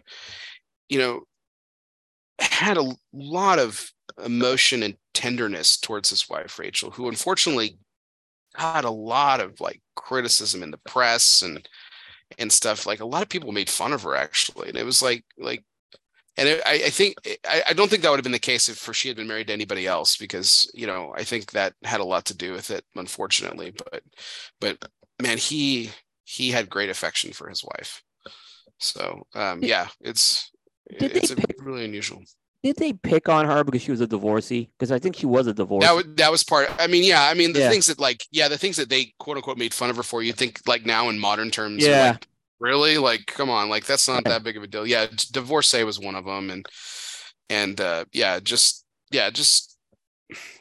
people are just mean sometimes. And listen, I'm not the biggest fan of Andrew Jackson, so I'm not going to be a Jackson apologist. Right. Jacksonian America is, there's a lot to pick apart there. Probably, but there's also no unfairness. Yeah. Someone else who used to share tobacco with their spouse, but it was cigarettes, was FDR, who was not a cigar smoker. He was a cigarette smoker, right. And his wife, Eleanor, they both smoked cigarettes together. So, well, and Bill Clinton shared cigars with Monica, but we won't, it was a little different. Like I said, those are when you think of presidents and cigars, there's like, you think of 2 people. There's Ulysses S. Grant, and then there's Bill Clinton, and that's what people think. But like, James Madison enjoyed cigars until his death. A lot of presidents actually smoked in private too. Even going up to Ronald Reagan would enjoy them as well. Kennedy, obviously, with the whole H. Upmann Petit Coronas that he had Pierre Salinger find before he signed the embargo, that whole story. So, cigars are interwoven in the Oval Office, in a lot of different ways. Calvin Coolidge loved them as well. There's a lot of great, there's a really funny story about Silent Cal. And even, like, of course, Chester Arthur, who like loved all things luxurious and everything. So of course, he was a cigar smoker. This is a guy who enjoyed eating eel, just because it was really hard to get. So, right. Right. Yeah, cigars are very much a part of the American presidency. So, but yeah, good question. No, it's good, Jay. Thanks to Jay. Like I said, he'll have a few questions in the queue for the next few weeks. With this Fan one. fucking The great. I got this. You mentioned USS Grant, and I think I've mentioned this on the show, and I think I've mentioned it on a few. I get that question: who in history would you want to have a cigar with? And I give a lot of answers to that, but Ulysses S. Grant is always the one that comes to mind with me because he was a cigar smoker, and I just think he had one of the most interesting lives, to be honest with you. His Yeah. road to the presidency and his post presidency, it was very much a climb and fall. It was to me, he's the one guy I just would love to sit and talk with some of those things that happened with it. To me, he's the most fascinating of the cigar smoking history for me. That's the guy I want to smoke with. Well, he went from American hero to a pariah in a lot of ways. The Reconstruction was tough Yeah, on him and Andrew Johnson. yeah. And even presidents afterwards. I mean, you think about it, there was only one Democrat that was elected to the Oval Office between Lincoln and Woodrow Wilson. There was only one Democrat. Rutherford Hayes, right? Yes. Yeah, yeah. Who was also a Civil War hero. So Yeah, let's just keep that in mind. Yep, exactly. So like for the Union, obviously. So I think that had a lot to do with his popularity and what garnered him to the White House. So Yeah. The thing that I really like about Jay said that wasn't his question. No, it's in Jay. It was one of the answers to your question. Okay. He has it's a long question. He's got. Great. Because there was some of the answers I wasn't 100% sure of. I may still use part of the question though. I may still use that same question, but maybe pare it down a bit. But some of the stuff there was a couple of those things in that article Jay sent me that when I went and I couldn't get valid. Like this, Rachel Jackson was one of the answers. I was able to validate this one pretty easy, and obviously you knew it too. Yeah. It's pretty well known. Well known if Well, I didn't know it till I saw it. Yeah, I did not know that till I saw that. But I mean, I would have if I had to guess who was a cigar smoking president. Obviously, I think Andrew Jackson. It would. See, here was the only thing I was worried I was tricking you with this question, right? And that's why I kind of kept it open. She didn't actually serve as first lady, right? She died right before the inauguration, if I'm not mistaken. She died in between the election and the inauguration, correct? God. I'm pretty sure that's why. Between that, I know it was really early. Shit. That sounds right. Okay. So that's why I didn't say in office or out of office. I kept it like wide with that one. Mm-hmm. Yeah, but I'm not going to discount that one. I figured it was. I mean, that was part of it. That was, and I think that was part of his. That was part of his loyalty to her. Was just like how again. I mean, even after death, the press was just relentless on her. It's like, good God, man, let the lady live. I mean, we are. I mean, we have been brutal with first ladies over the years, though, too. I mean, in modern times, and it's actually a shame sometimes what I've seen.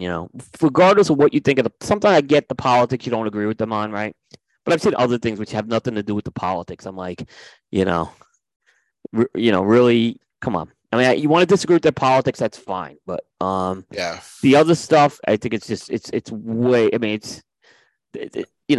sacrifice they're doing. Everything from Hillary when she was first lady to like Michelle Obama. The lady can't even take a picture in a soup kitchen without getting criticized for it. As a country, we're really tough. We're really tough on celebrity and fame. We are, yeah. But it's the people the inner circle around famous people we're even tougher on. I mean, think about the past administration, like the Trump administration and the Biden administration, like how tough we've been on press secretaries, like from both sides of the aisle, right? Like we haven't. We have been. Yeah. I mean, it's like, God bless, man. Come on. Yeah, I mean, come on. It's like, I mean, I have no problem. You want to disagree with their policy and their politics and but yeah, some of the others, it's just, and we're not, we don't talk the politics here, but yeah, I I think there's just something like look at history, and we could think of a ton of just some of the modern first ladies I could think of going in my lifetime. Like, I think we've gone a little. I mean, I go back to Betty Ford and stuff like that too, which that what they did to her, yeah. So and look at all the charitable work she did, and yeah. Nancy Reagan, yeah. Barbara Bush. We made fun of the way she walked. I mean, she was old. You know, I mean, yeah. I mean, I remember they made fun of how she looked. She has white hair. Like, come on, really? I mean, we don't make fun of a president with white hair, but the first lady has, yeah, I get it. So, no, so that was this week. That was our presidential trivia segment, Bear. Always brought to you by United Cigars. Before we get the next segment, this red anchor, I agree with you. I haven't had one in a couple of months. And this is really coming along nice. This is just if you smoked it maybe and your reaction wasn't this. I pick this up again. I really would. It's smoking great. I finished mine. I'm on to the hanky now. Yeah, I got it. I'm gonna have to make a swap with you for some hankies, by the way. So yeah. Usually I'd pick them up in like a Davidoff store, like a big Davidoff store. I pick them up in.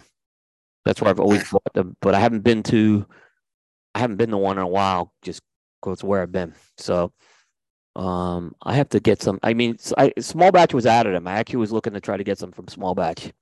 So, but back to your thing about sharing dinner or sharing a cigar. Yeah. I've always said that I would love to have. Lincoln is the president that I would. I think absolutely Lincoln is on that list too. So, but I mean, if you want the double charge, sharing a cigar with Ulysses S. Grant and having Lincoln in the same conversation, being a part of it, like what holy shit, a panel show with Lincoln, Johnson, and Grant. I mean, think about that. That'd be great. Think of the dynamics of those three. Yeah. Gosh. Yeah. I mean, that's going back to Grant too. Like, I mean, there again, American hero, but there's a chance.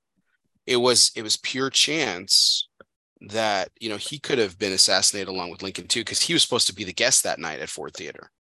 That's true. So and so I mean, something could have happened to him as well. It's the little trysts of history are interesting. The assassination attempt on FDR, the guy who was standing on a chair to try and take a shot, and he hit that Roosevelt was his target, but he ended up hitting the mayor of Chicago because the chair that he was standing on was broken. Oh wow! And because he was off balance, he hit the mayor of Chicago instead of FDR. So, but this was prior to everything, including the New Deal. And so if FDR gets hit and dies, at that point, his vice president is John Nance Gardner, who was picked on the ticket to secure as usually ticket mates are brought on, which is to kind of balance the ticket, right? But there was one piece of government and policy that Roosevelt and his vice president disagreed on, and it was the New Deal. So if Roosevelt dies, John Nance Gardner becomes president, the New Deal never happens, and our country doesn't survive the Great Depression. It's interesting. I mean, because it was, yeah. How's that for a holy shit fact? Yeah. Yeah, it's interesting. Broken chair, man. Yep. Just the last thing I'll mention about Grant. I know we were on this. In 1976, none of you guys were alive, right? I was in third grade, and it was the bicentennial during third grade. I don't know if we're going to be in 2026 doing anything for the 250th, but I always been to the bicentennial was such a big campaign. I don't think people realize how, unless you were alive back then, everything was bicentennial we were doing. Okay. From, products to TV specials to books, and it hit the schools. And there was, I guess, our class got this like library of biographies. And I remember they were in red, white, and blue books. And basically, we each picked a book at random. And everyone got a different book. And we had to read it and do a report. And I got Grant. It was called, it said U.S. Grant on it. And that's when I first got my exposure to Ulysses S. Grant. And it was like, his life was very interesting. As an 8-year-old, I was getting interested in this. Just the trials and tribulations. This guy he was a mess for a while, this guy. I mean, so yeah, and then any shows he's been, like Hell on Wheels, he played a pretty big role on that TV show, Hell on Wheels. Yeah. He was in several episodes, or someone played him in several episodes. So yeah, it was a big deal for me. I've always had this fascination with him going back to when I'm 8 years old. So that's going back almost 50 years now. So he's a very. That's the thing I love about why people are like, Bear, why do you even care about this kind of stuff? It's like the U.S. presidents are some of the most fascinating and interesting people in history. Not because they're the leader of our country. I've said this many times. Like, you have to be fucking crazy, outside your mind, to run for president, let alone be president of the United States. Like, you have to be nuts.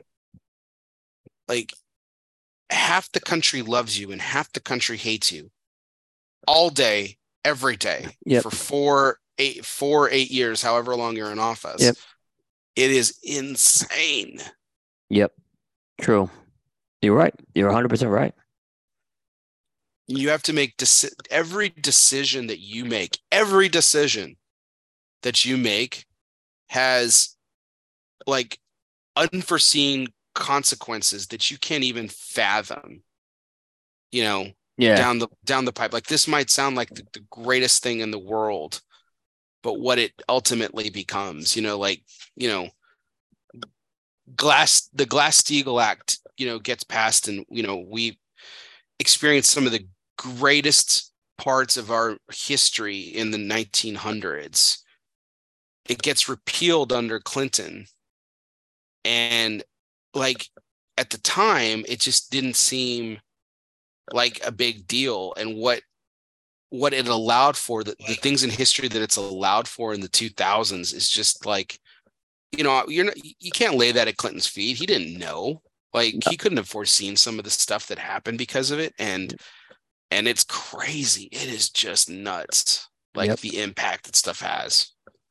I agree. All right, let's turn to our other history segment. This is our Espinosa This Day in Sports History. And it's brought to you, of course, by Espinosa Cigars, makers of award-winning blends such as Espinosa 601 and Knuckle Sandwich. Smoke Espinosa every day. All right, so we're going to go back to baseball history tonight, right?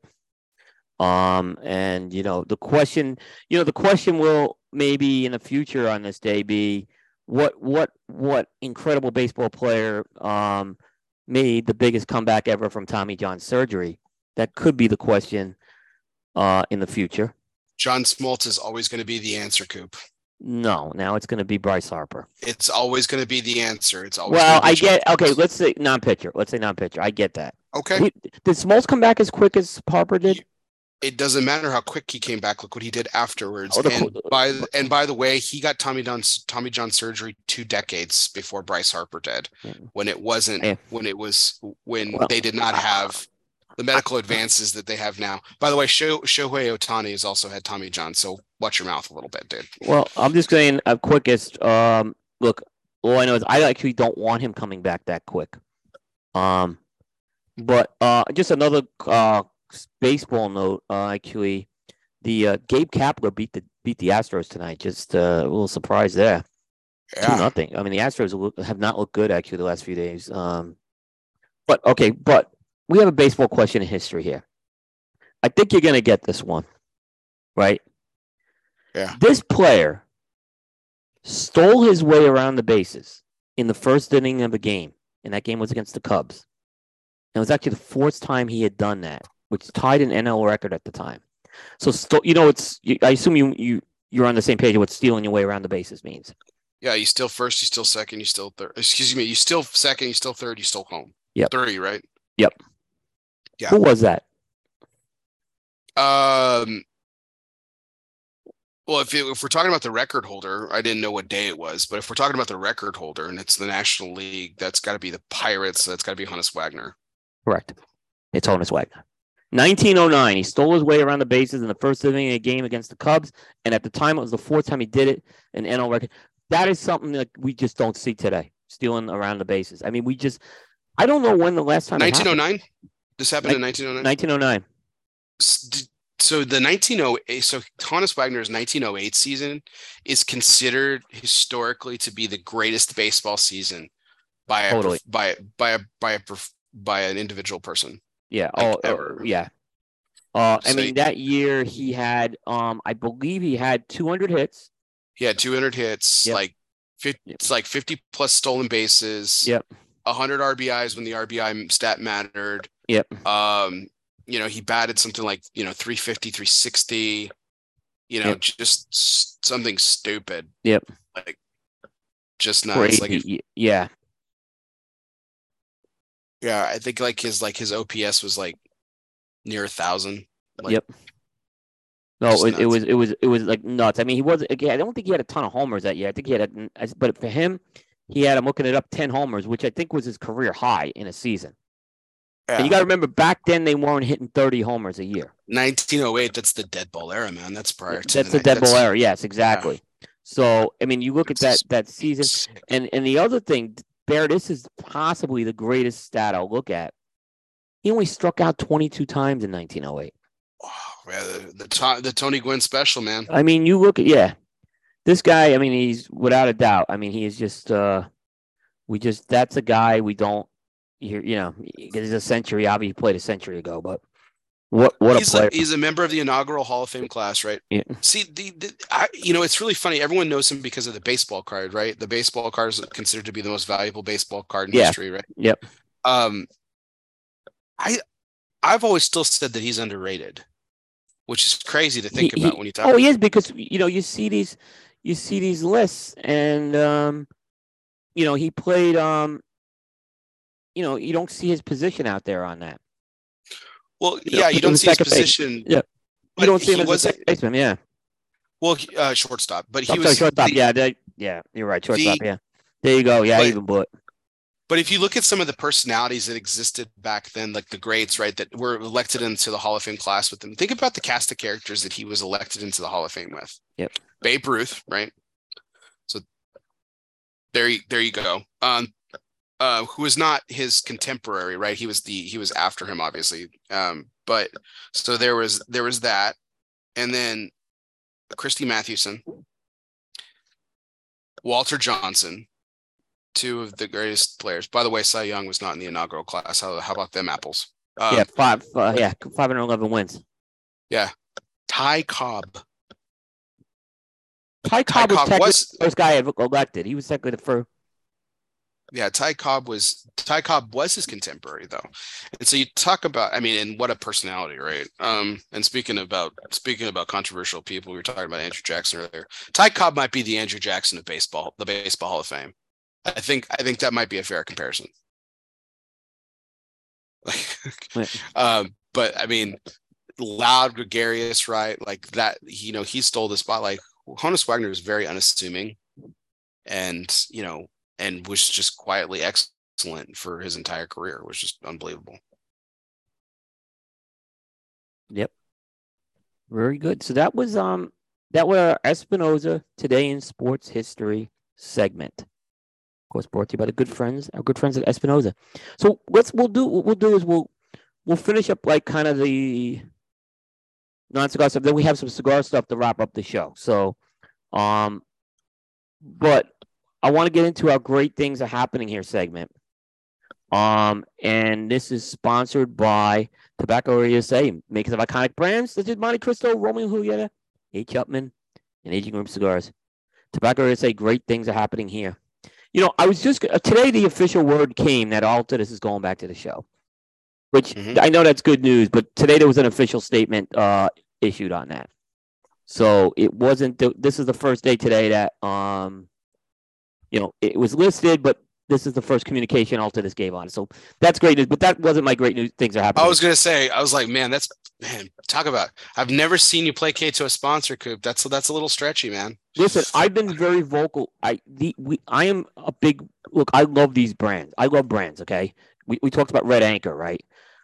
The worst thing about the Big Four leaving with all the brands that were missing from the trade show. To have, look, Monte Cristo and Romeo Hill, H. Upman, they've gone through a great renaissance the last few years. I'm thrilled these brands are going to be back at the trade show. Absolutely. So that is, well, that wasn't my great things are happening in segment. I think it was still worth mentioning. No, 1,000%. I'm just busting your balls, Coop, for sure.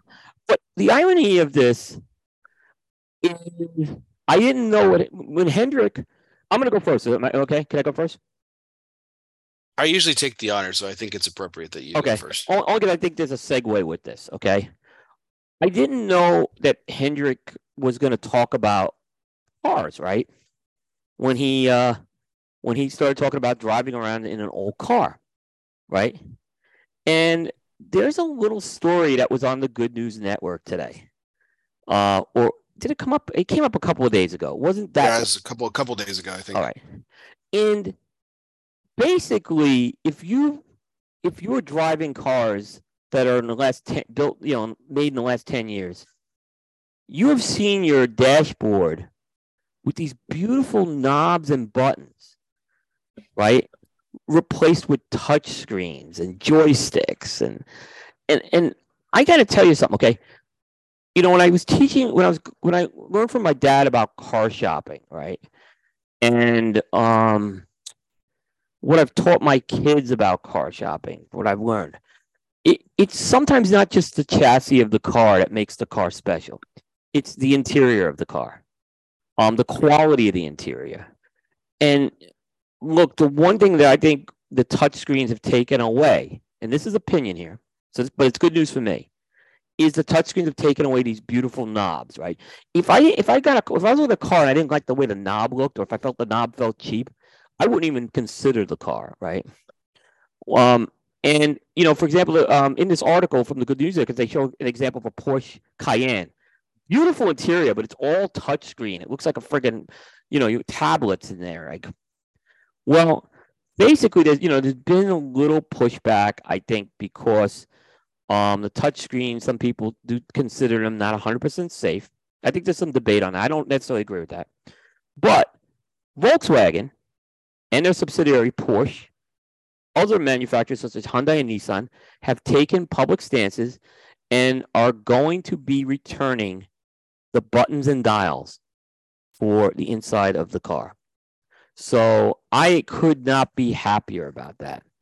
And again, I grew up with a person who my dad lived, breathed cars. I always appreciated the interior of a car and what it brought to the table. I couldn't be happier about this. This is good news to me. And I don't think they're going to sacrifice the modern conveniences with this either. I think these will still be very smart cars. I think you have more AI and stuff. But I love the fact that the knobs and buttons are returning. And that is my good news. Great things are happening here for the week. I am thrilled about that. Now, I'd love Lexus to do that. If Lexus kind of gets on board with this, I'll be really happy because I'm a Lexus guy.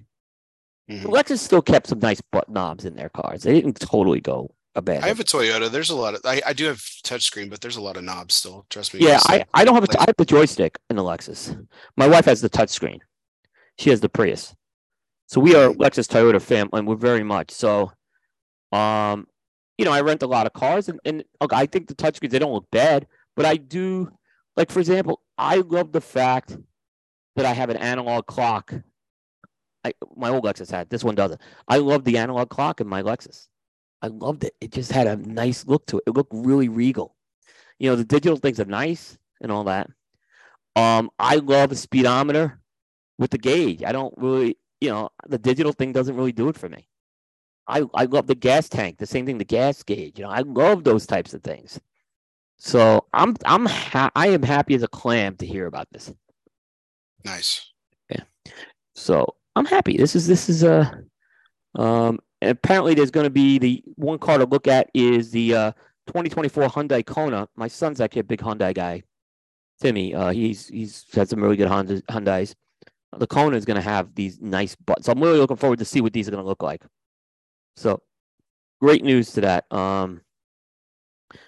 Another thing is it's interesting. I do think the one thing I will say, I heard the one thing I'll say that's not good news in this segment, but I just want to mention it.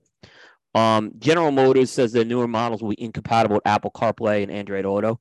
Listen, Apple CarPlay is the best one out there. And if you're not using, like, that's the one thing I don't have in my car is Apple CarPlay compatibility. But I've rented enough cars. It's the best out there of any of those car things. You said GM's getting rid of it? GM's getting rid of it, they said. That's stupid. I think it's a big mistake. I think Apple CarPlay. GM making a mistake? I mean, we've never seen that before. No, right? Exactly. I mean, I favor all the buttons and things and that as opposed to the touchscreens. But I think there's some good technology, and I think one of the best pieces of technology in an automobile has been the Apple CarPlay. It's just a great application. But it does work with a touch. It is more touchscreen compatible. Is the way it works.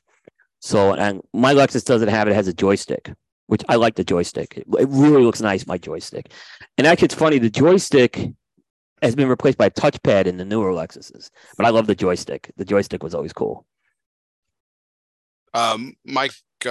Mike Toss says that he's speaking of GM, drives a Caddy apparently, and it still has an analog clock. So love it. Yeah, my dad. GM hasn't screwed up everything. No, my dad always had to have an analog clock in his car. I mean, even when he was getting cars when he was older, he embraced a lot of the new technology. But he said that analog clock just looks really, really regal. He would just say that to me. No, it does. Yeah, it does. It does. It's why I will never get an Apple Watch. I hate the way the Apple Watch looks. I'm watch shopping right now, and I'm telling you, I'm not getting an Apple Watch or a smartwatch. That will never happen.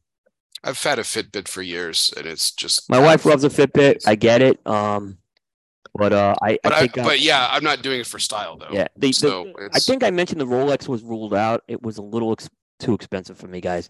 So but it'll be a nice watch when I get it. See if Carlito can get you a Hublot. Right. I'll have to call Carlito on that. All right. So, Bear, what do you got this week? Well, I just want to just kind of touch on the car thing and stuff. I think it's interesting, like you're talking about, like today, like I thought my steering wheel control was going out because the volume on my radio was going out, and I had to use the knob, God forbid. Right. And I was like, man, I haven't touched this knob, and I never use the one on the steering wheel. That's what's funny. You say that, yeah. So it was really kind of funny. But can I add one more thing before? I'm sorry to interrupt you. Sure. I remember when you'd replace the steering wheel in your car. Okay, so I've had cars where I would get my dad, I remember, would always replace steering wheels, right? Like, and he'd get these leather ones or these nice wood grain ones, and it was not he just popped the new steering wheel on. It was an easy thing to do. You can't do that today because these steering wheels are so integrated with the whole operation of the car. Yeah. Yeah, so interesting. Terrifying. Yeah. All right, Bear, go ahead. What do you got? Well, just one last comment on GM. Like we talked about them making mistakes. I mean, Hummer being just one of them, but Pontiac being another in general. But I can't believe they're doing that. My dad loved Pontiac, though. And with all respect to the late Mr. Cooper, yeah. Saying. Well, I mean, when the Pontiac he loved with 53s, his 53 Pontiac was his pride and joy. So I think he knew Pontiac.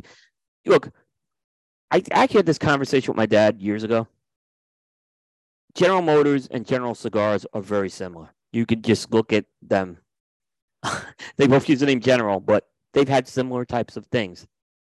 Yeah, they have similar roadmaps.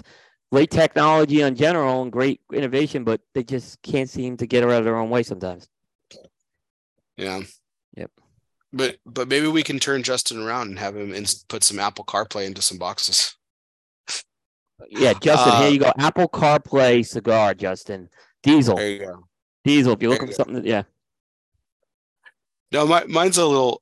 I love stories like this in general. I've had a couple of stories about community over the last couple of years when we've done this segment, and I really liked this, and this is really cool. I mean, it ties in a lot of history. So Ernest Horsfall is a World War II veteran, and he's 105 years old, and he recently turned 105. He's been alive to see 27. He's British. He's been alive to see 27 prime ministers and 5 British monarchs in his lifetime. And we think about like how long he's been alive, because again, Queen Elizabeth reigned for so long, but yeah, he was alive during her father's reign, her uncle's reign, and her grandfather's reign. And now, he's still alive, and so obviously her son. So pretty crazy how long he's been around, but he's this ex-serviceman has outlived his entire family. He has no family left. Oh my goodness. Wow. Yeah. And it's really, really sad. So, but on his 105th birthday, he received over 3,000 birthday cards from kind-hearted strangers. So, that's beautiful. Well wishers from all over the world, actually. After the Royal British Legion called for the brave ex-serviceman to be honored for his landmark birthday, he opened all the cards and he said he was looking forward to spending time with his girlfriend. He has a girlfriend who's 63. Oh, Robert in the cradle. Yeah, and she's from Iceland. They celebrated their special day together, and he said he was really surprised and amazed at the number of greeting cards that came his way. And he was born in Bradford, West Yorkshire, in 1918. 3 weeks after the Royal Air Force was formed.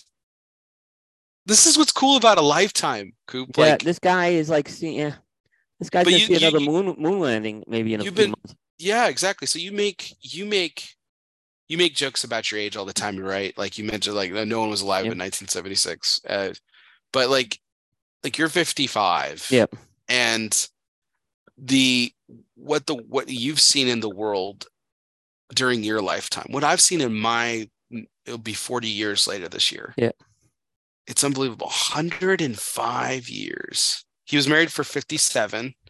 He had a son and a sister, but they've all passed away now.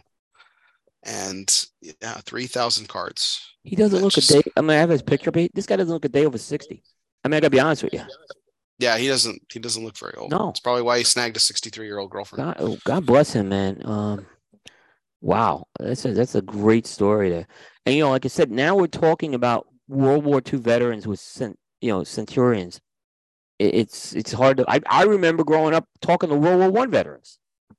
Yeah. So I mean, that's just it's now I don't think there's any. Obviously, I don't think there's any World War I veterans alive, right? I think they're all passed at this point. Wow. There might be 1 or 2 left, but yeah. More than likely not. I think they're all gone now. Wow. It's crazy. Unbelievable. So let's get some good stuff with our Tobacco USA Great Things Are Happening Here segment. So before we get into our cigar stuff, we have more cigar stuff, guys. I want to mention Michael's Tobacco. With just over a decade of ownership, Michael's Tobacco has become the premier tobacconist for the Dallas-Fort Worth metro area and cigar patrons the world over. With 2 convenient locations in Euless, just a quick jaunt from the DFW airport, and Kelner, Texas, Michael's Tobacco stands as a beacon for the Texas cigar retailers. Michael's was the very first cigar lounge in the state of Texas to add a full bar to its list of ever-growing combinations. Proprietor Mike Peacock is a former IPCR board member and now has made Michael's a family affair by having his son Bob join the ownership force. Together, they have brought a true and blessed mainstay for their respective communities. Whether you're celebrating an anniversary, birthday, hole-in-one, and just a desire to relax, Michael's Tobacco will have the perfect cigar waiting with an exquisite beverage pairing and lively conversation. Visit michaelstobacco.com for more details and a calendar of upcoming events. Michael's Tobacco, not just a cigar shop, but the perfect blend of Texas hospitality and the days of yore. All right. Couple of things bear to wrap up. I have one timely thing, and then we'll kind of go back and do some retrospective thing to wrap up. So, do you know Tor Campbell at all? Of course. Okay. Tor Campbell used to have Cigar Smoke. Good friend of the show. I've known him a long time. Avid Dodgers fan, Avid Dodgers. The guy's a loyal Dodgers fan. Buck the Dodgers in honor of Ben Lee. So, but listen, this guy when the Dodgers suck, he's there. He's there. Oh no, Tor's a good fan. And him, David Jones, legitimate baseball fans with the team thick and thin. They've had more success obviously lately, but I remember when they weren't good. Paul went to Las Vegas this week, and he came back with a couple of things. He messaged me yesterday, and I think he posted this as well. But he messaged me and he said, hey, there's some changes happening in Vegas you need to know about with smoking. And there were two things he talked about. The first thing is he talked about the sports book at the Mirage, which he knows and I know has always been a place I'd smoke at because we've talked about this over the years. No more. You can't smoke at the sports book anymore. Oh, crazy. Yeah, and like I said, he's the one who guided me to stay at the Mirage. This is for not PCA stuff. So that sportsbook area was always a place I go smoke, right? So he said that. But the second thing is, and this is maybe a little more of interest to people, is he said there is no more smoking on the outside patio at Casa Fuente. So Casa Fuente is in the Caesars shops Mall. area. Yeah. Yeah. There's a you can go in the store, you can smoke in the store, but they had this patio area that kind of protruded out into the mall that you could smoke at too. And he said no more smoking at the patio area. And by the way, he said anyone in the store had to buy a cigar too, which I kind of understand that, right? I thought that was a requirement anyway. Yeah. So I'm going to give fake Alan Rubin some credit. I actually mentioned this. He called up Casa Fuente and he confirmed this. Because he was just wondering. I think we were just wondering, right, if it was true or not. And Alan came back and said, yeah, they changed it, right? Jeez. So this is my question to you, Bear. How long have you been going to Vegas for? My first trip to Vegas was in 2008. And then I didn't come 2008, went again in 2009, didn't go back again until IPCPR 2018. Okay. So, and then 2018, 2019, 21, 22, and then we'll be going again. You've been there a few times, right? Sure. So I actually went, my first trip to Vegas was in 2000, but I've been to Vegas almost every year since 2003 for either cigar stuff or non-cigar stuff. Mm-hmm. My question to you is, you look back over your first time in Vegas versus today. How hard is it now to smoke in Vegas? Oh, it's incredibly hard. My goal, I remember when I first went to Vegas, my goal, my wife will tell you, my goal was to light a cigar when I stepped outside the airport and not stop smoking until I got back to the airport a few days later. Right. And I did. I mean, I almost did. Like I was smoking constantly. It was fantastic.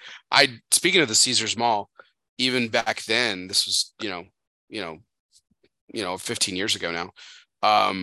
I got yelled at, but I didn't care, and he didn't really stop me. He just told me, you can't smoke in here. I was like, whatever, it's Vegas, I can do what I want. And I just kept walking and smoking, and that was the end of it. So yeah, a lot's changed. Like, you can't smoke anywhere, only in special sections and casino floors. Like you can't walk around with a cigar anymore. It's crazy. I want to hit the casino floor thing for a second, okay? Because this is, I think, an important point. This is because I got some pushback on this, right? Well, you could smoke on the casino floor in a lot of casinos. That is, to me, that's a cigarette option. It is not a cigar option. I mean, I don't know how else to say. There's no other way to say it. If you need to get a quick cigarette, you go on the casino floor, maybe you put a few quarters in the slot machine, right? Or just maybe you loiter, right? And hopefully they don't catch you. But usually by the time you're done with your cigarette, no one's going to care. But if you're taking a cigar, which is maybe a 60 to 90 minute experience at a minimum, right? Let's say 60. I don't think the casino floor is an option at all, unless you're just heavy duty into gambling. And at that point, I think you're not getting a cigar experience. You're just smoking for the sake of smoking. Oh, absolutely. There, I could tell you that now I want to look at PCA or IPCPR. I could tell you that when I went to my first IPCPR in Vegas, it was 2011. It wasn't really hard to, we'd have the after hours events. Most of them were held at clubs in Vegas or a couple of rooftops we've had. Now that is no longer the case. We're lucky if we get a patio at the Venetian like we had with Guy Fieri. But remember, we couldn't take the cigars inside. Yeah. Right. So we're lucky if we get that. You just don't have this. I mean, even some of the lounges, like the bars, which you could, some of them are non-smoking. Some of them, like Bar Lucas, put table minimums in there of $50. It is not an easy thing to do anymore. To go have and I think Tor is seeing this firsthand. He's out there, and he actually, I think, ended up going. Unfortunately, he loves going to Casa Fuente. He ended up going to the Monte Cristo bar just because he couldn't get. I think he couldn't get table at, or I think his wife doesn't smoke, and I think that was the issue. Like why he didn't want to buy a cigar, which ain't cheap there. So I think he ended up taking her to the Monte Cristo lounge instead. It is absolutely. If you think that Vegas is an easy place to smoke, it's not the worst place to smoke, but it's not an easy place to smoke anymore. All the events we go to off the after hours events are outdoors on the off the strip. It's 100 Yeah, degrees. I was gonna say outdoors too. Yeah, It's gonna be 47 degrees next year. I mean, yeah. Yeah, I mean, I remember a couple years back. I think this was 2019 La Polina. I went to a dinner hosted by La Polina. I remember you went that night. Yeah, we were doing something else that night, but you went with your crew that night. Yeah. And we wanted to have a cigar afterwards, and yeah, we had to go outside. There was no option inside. It was crazy. Yeah. Stogie Santa and we had trouble one year. The last year he went. I think this was like the year before you came. And like we just like the friggin' Circle Bar at the time was packed. We just we didn't feel like walking over to Caesars because we knew it was going to be packed there. The Davidoff Lounge was packed. We ended up going outside the Venetian and smoking. And it was 90-something degrees that night. I remember we were smoking. I'm like, so it's cool. I'm like, what are we doing here? We're standing outside like two cigarette smokers. Because again, like we can't go in the casino. The casino floor is not an option. You can't sit there and have like that conversational type of thing on a casino floor. You just cannot do that unless you're gambling. They don't want people on the casino floor loitering around. I've heard you could walk around the casino floor. I don't want to walk around the casino floor with a cigar. That's not enjoyable to me. Especially after being on a trade show floor all day. No kidding. Yeah. Yeah. Jeez. Yeah. Yeah. It's just. I think I'm alarmed by what I'm seeing happen in Vegas right now. I am very alarmed. Yeah, I mean, I couldn't believe when New Orleans went non-smoking, and then when with Vegas going, it's look, I understand that not everybody wants to be around smokers. I get that. I really do. I can appreciate it. I think that the fact that restaurants have done away with smoking, having it like they having their own section and stuff was. I remember my dad smoked cigarettes growing up. I remember going to restaurants with smoking and non-smoking sections, and my dad we would always spit in non-smoking sections, and I could never smell the cigarette smoke. I could never smell it, and I knew what that smelled like. Because I mean, I lived with it, so like it. I don't know, man. It's one of those things. I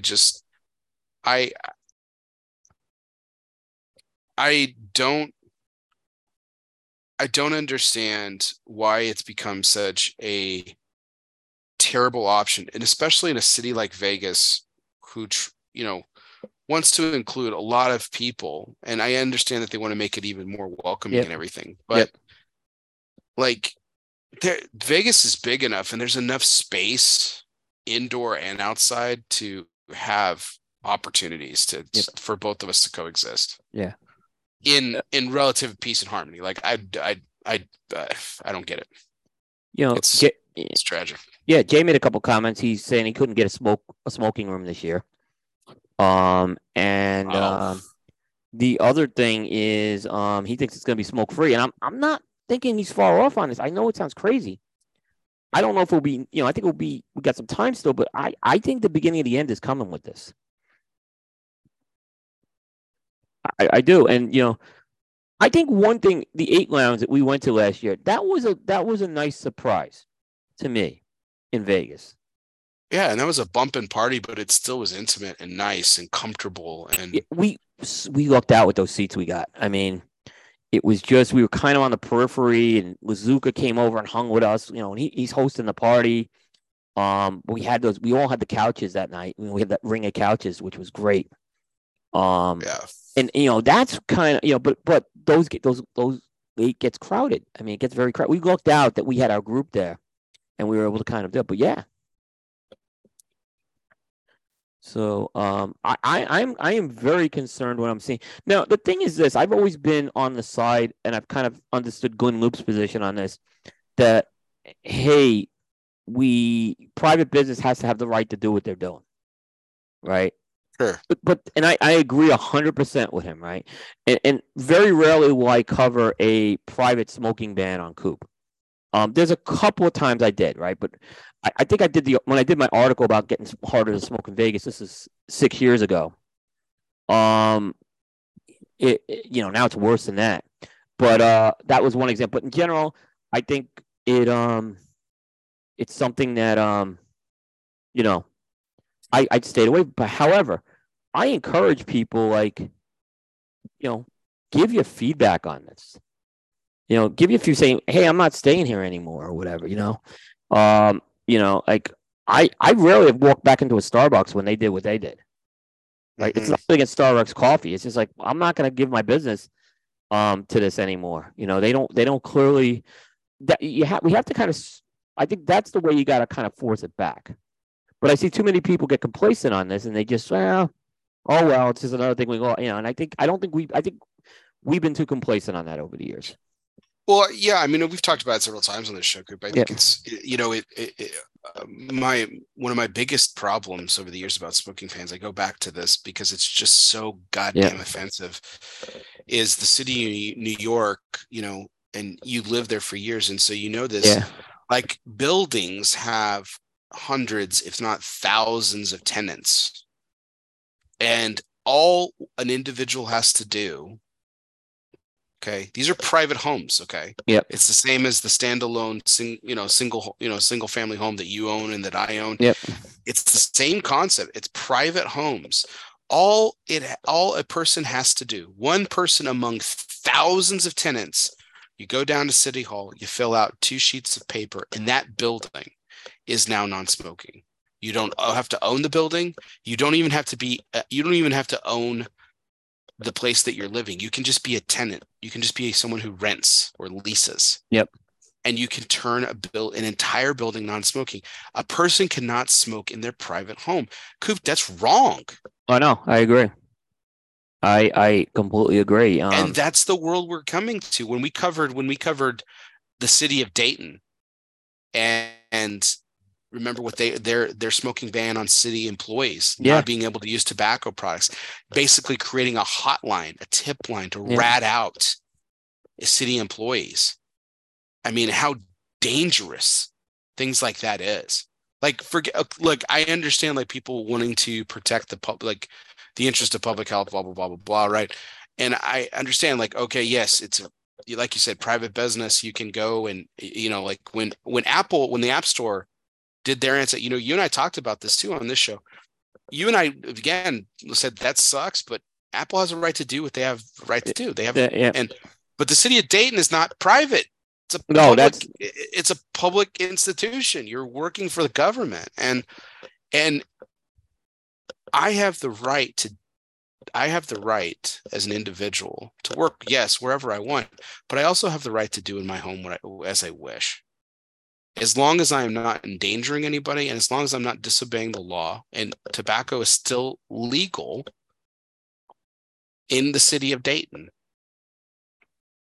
In the state of Ohio, an adult can purchase it. If you are 21 years or older, you can purchase it and consume it legally. Yep. I mean, and that's why I would always say too, I've never had a problem with PCA and CRA. I'll say, not pushing on these private ones as much. these are big things they're talking about. Yeah, that's a big thing. Yeah. That's big. That's where we need to be putting the energy as far as smoking bans go. So I totally understand that. I totally get where they're putting the energy there with that. The Mike Taus was just saying, I just lost his comment. He had a good one. I'm sorry, Mike. Churchill Downs. You could still smoke at Churchill Downs. I hope that continues. I'm going to the Formula One race this weekend. I'll be at the I'm going to be at the Saturday qualifying. Nice. But I'm hoping I can smoke cigars there. I don't know what the policy is.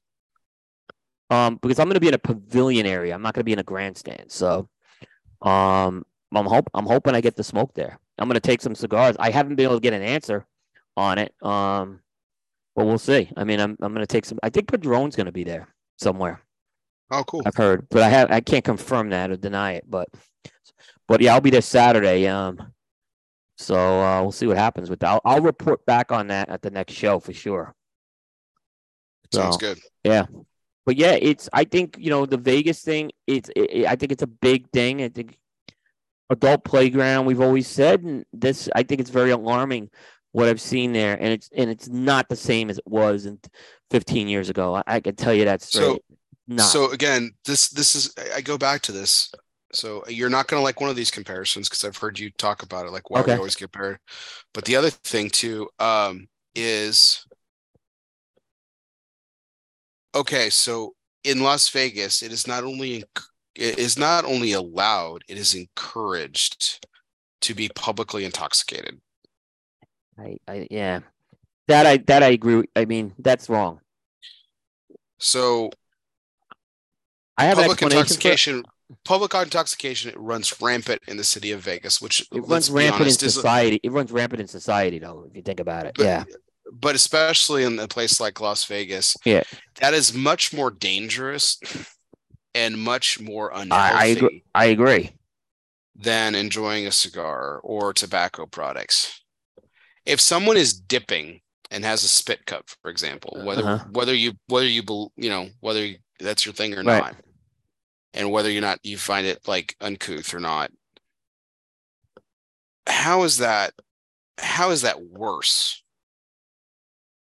than someone who can't even stand up and is falling all over themselves, falling into oncoming traffic or whatever, or making a fool of themselves, groping another individual, being hostile to other individuals because they're intoxicated? How is that better? Someone please explain it to me. It's not. And I've been very public on this whole, the cigar industry seems sometimes to embrace this. Cigar podcasts have embraced this, where, I had a great show, so and so was slammed. You know my feeling on that. That's not a good show, in my opinion. You want to laugh? I'm not saying it's not funny, but yeah, I mean, Bear, I agree 100% on this one. I'm on board with this one, and it's unfortunately, I think it's a society thing. It's not a cigar industry thing. It's not a Vegas thing. But Vegas is the adult playground, so.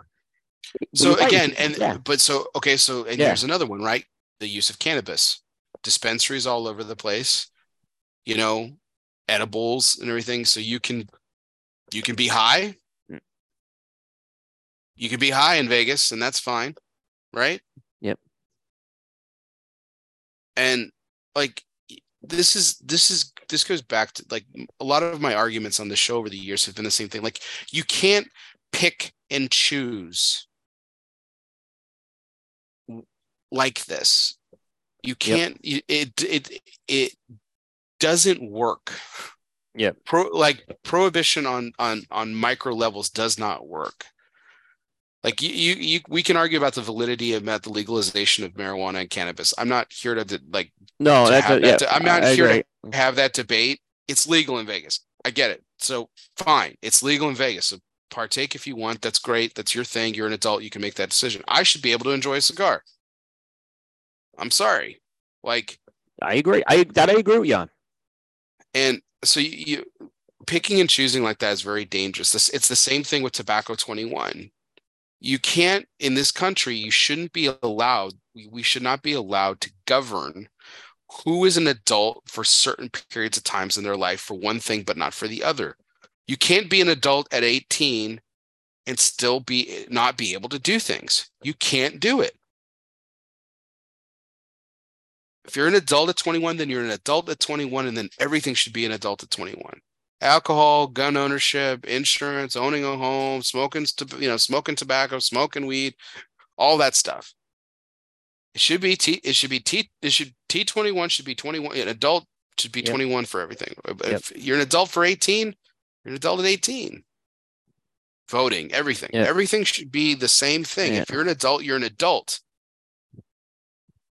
Oh God, that was one of the biggest feuds I had with Abe on that one. I'm not gonna go revisit that again with Abe. Oh, I know. Like him and I had to disagree on it. That's the one. I mean, that's the one thing I just completely disagree with. Abe. But him and I agreed on that point. He said he said what he said, and he still doesn't think it's that big of a deal and like everything, and that's fine. But yeah, but he said, but that's he did say, yeah, that's the part I disagree with. He did say that he's like the biggest problem that he has is that you should just make it. An adult is an adult. So like that's where we came to common ground. That part I agree with. Yeah, he would. Yeah, I mean this show. I mean over the years, I think one of the things was we have been emphatic on the whole Tobacco 21 thing, and what we think I don't think we've seen the repercussions yet of this, but we're starting to. Well, generational smoking bans is just to give you an idea. Yeah, the reason I'm so passionate about it is I came to the issue very late, Coop, because by the time it started entering like social and popular discussion, like I was past the age of 21, and at first it didn't matter to me, right? So it's like anything else in life. If it doesn't apply to you, you don't care. Yep. If someone said, "Hey, we're increasing," like for us right now, if someone increased the voting age to 30, you and I wouldn't give a shit. Speaking generally, right? Because we're both over 30, it doesn't apply to us. Yeah, okay, I guess. Sure, I get what you're saying. Yeah. So, but that's but it's systematically there's so many things wrong with it, which is why I've been so passionate and adamant about it over the years, is because I came to it very late, and it was a very stark realization what they were doing, because they weren't stopping. I realized they weren't stopping. You're not stopping at 21. We've said this before. They're not stopping at 25. No.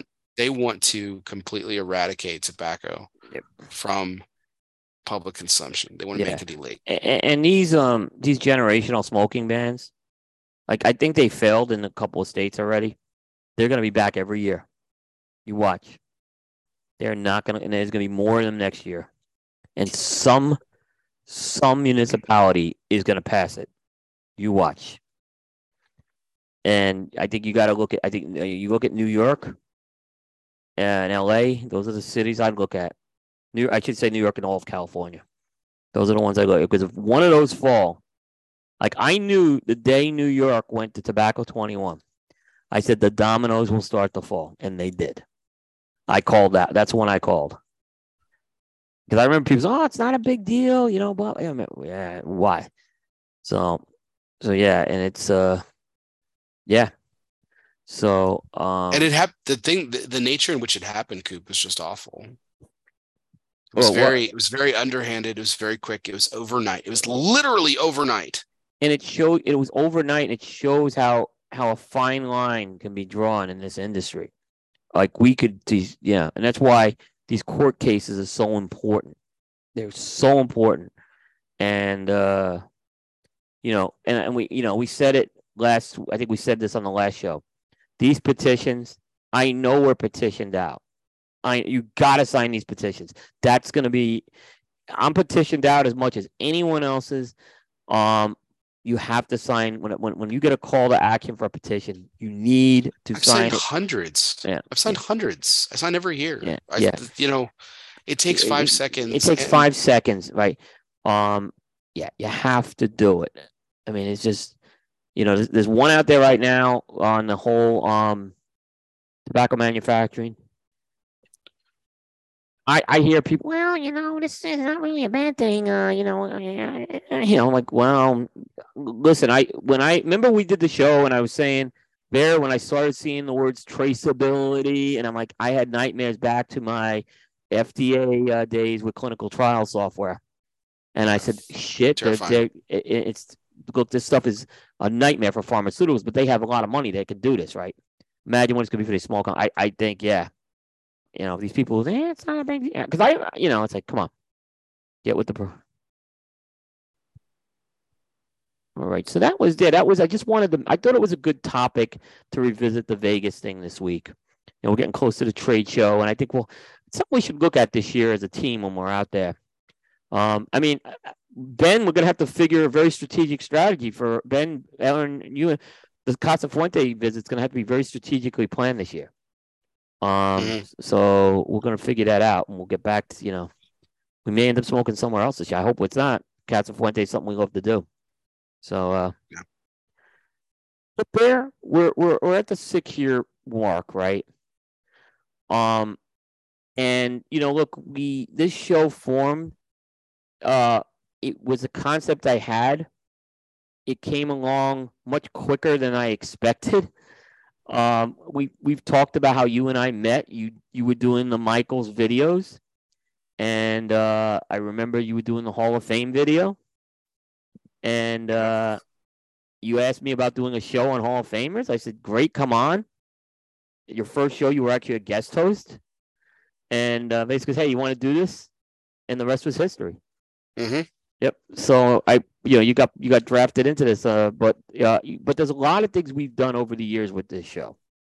And I kind of want to just maybe, we don't do this every year. I know we didn't do it last year with the 5-year show because we had Pete and George on, but I thought we kind of look back at some of the shows we've done over the years, and kind of just take a checkpoint on where we're at with some of this and some of the memories, the good and the bad and the ugly. Yeah.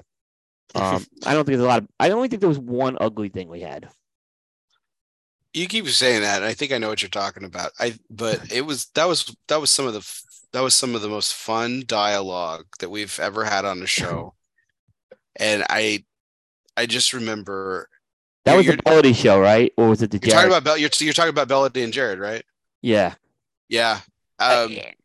I forget who was the guest that night. If it was Bellady. Bellady was the guest. Bellady was the guest. I thought so. Jared wanted to pop on. It's the first time and only time probably you'll ever bring on a spur of the moment guest in the middle of a show.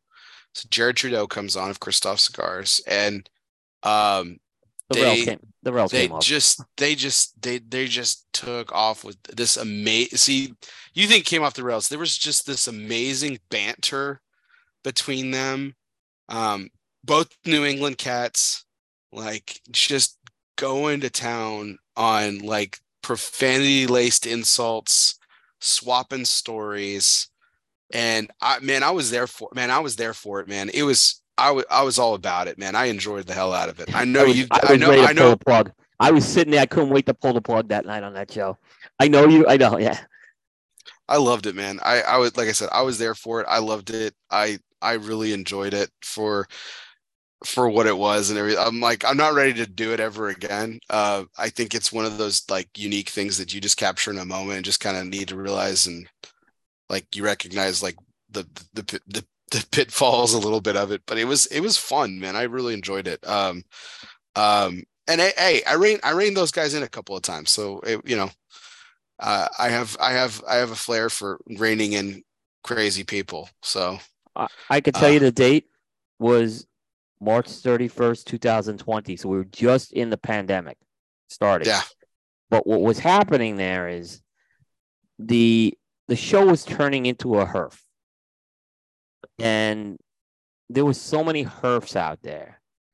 And at the time when all these HERFs were going on, we were competing with them, but we weren't competing with them. I just didn't think we needed to be another HERF that night.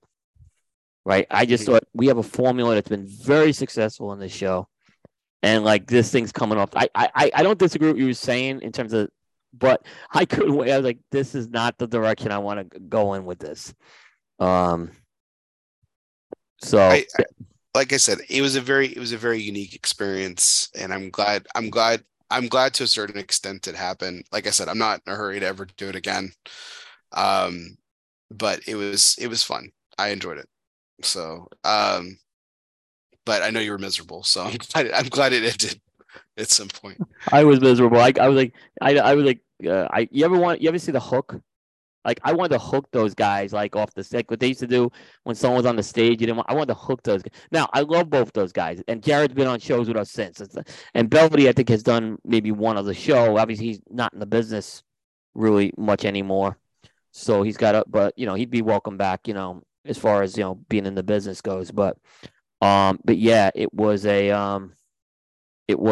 was the one ugly moment I had. And bad. I'll put bad / ugly because otherwise I don't think I have many that we've had. Well, I mean, the other ugly moment really, but it was just a moment of triumph in a lot of ways. Was the show that you did sick, and you didn't even know it. I mean, really, you didn't know. I mean, that was in a lot of ways the Omar DeFrias interview right before you went into the hospital, Coop, was a disaster in some instances. You weren't, you said you weren't 100%, but you hosted a great show that night. And you went into the hospital shortly after that. And, I'm so grateful that you're okay and you recovered. And, but that also brought, again, out of the ashes of disaster, quote unquote, we found you found this wonderful charity and Sepsis Alliance that you've partnered with and we've partnered with over the last few years. And, we've been able to raise a lot of awareness for something that you endured, and it's I'm so in a lot of ways I'm grateful for that horrible moment, but it really kind of paved the way for something a lot better and a lot brighter, and so I'm grateful for it. But it was yeah, man. I mean, it was a scary time for those who knew you, and I'm just obviously so glad that you're here with me today and celebrating 6 years and talking about it. So it's one of those things. No, yeah, and no, thank you, Bear. I really appreciate the kind words on that. That was special edition 43 on November 20th, 2018. Omar DeFrias was the guest. I went on that show. I had 102-degree fever. I had not been able to shake this fever for days and days, and I did not want to cancel the show. You kind of were trying to maybe steer me to cancel the show. You're all right. I said, yeah, I'm all right. I felt great during that show. I ain't going to lie to you. For most of that show, I felt good. I kind of got this adrenaline going. I talked about my former co-host, Gary Layden, on Smooth Drawers. He did a show a few days before he died, and it was his best show. And he was very sick at that point. We didn't realize he went in the hospital like the next couple of days, and he never got out. But you get that adrenaline rush sometimes with it.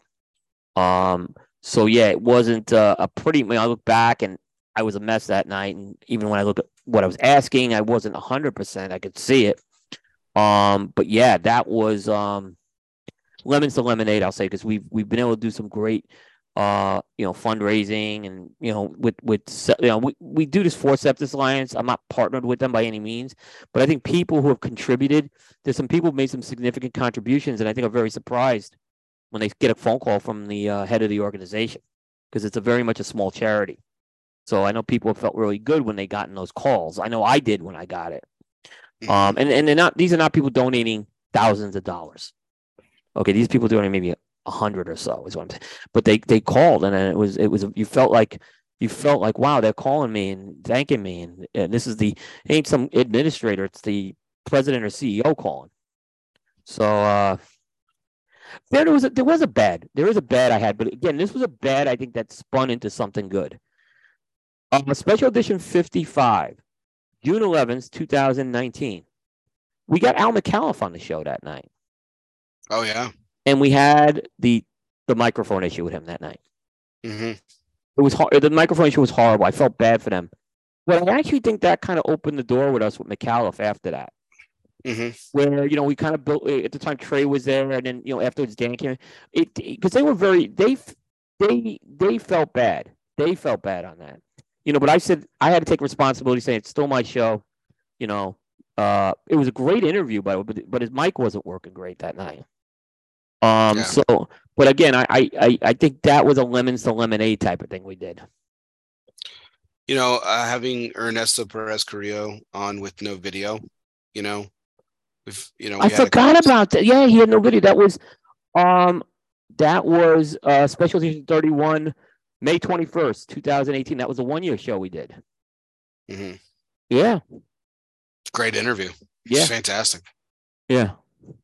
You know. Yeah. I mean, we're not celebrating primetime tonight, but I mean, it rivaled the Ernesto Padilla interview while he was in a car with no video. You know, he wants to come back on the show too. That was Tell him worse. not, tell him not in his car. He was driving over Key Biscayne with some woman in the car and completely. I had prepped him for the interview several hours earlier, and then he completely forgot about the interview. So yeah, that's all I'm gonna say. Hey, look, I'm not just saying this. It's on a recording. If you want to go back to Primetime episode 38 on that one. But there's a lot of other things. I know we haven't. There's another one. I'm sorry if I'm monopolizing him, but I'll give you. Special Edition 89, December 8th, 2020. We had planned a Davidoff Mount Rushmore show that night, and Rafael Nadal called me up, and he said, "Hey, we want to come on and smoke. We're going to be the first ones to smoke the Monte Cristo 1935 publicly with anyone. We want to do it on your show." I called Bear. I said, "Bear, we have a unique opportunity. They're giving us the first shot.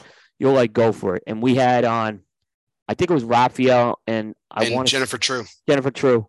And we got to smoke the Monte Cristo 1935, which has become, look, that cigar's gotten tons of accolades. It's a favorite of ours. Yeah. And we had that first shot, and that was a great night we had with them. We still did Davidoff Mount Rushmore in the second half, but yeah, that was a great show. Yeah. Epic, man. Epic. Yep. Holy cow, that cigar was fucking amazing that night. Yep. Jesus. Yeah. I got some more, but I'll kind of let me go kind of give you a shot to say a few things. I have some more. It wasn't bad, but reflectively looking back, it's tragic and it's upsetting and stuff. But it's still it's beautiful in its own way. The first interview that we ever did, was Gabe Alvarez formerly of Casa Cuevas, and obviously he's passed away. And Gabe was a longtime friend of both of ours. I know we both had great affection for him. And it was such a great interview. And we were talking about this new brand that he was starting again. He had success with Coots. He had success with Maya Selva. Yep. And here he was doing it all over again. He was starting all over again with another brand that, great name behind it. Cuevas, Las Lavas factory. Yep. Very, very important and significant in the industry. And look what they've done. Now they've got another generation. Alec Cuevas is doing his thing. What a job he's done. Awesome. Yeah. And it's come so far and so long. And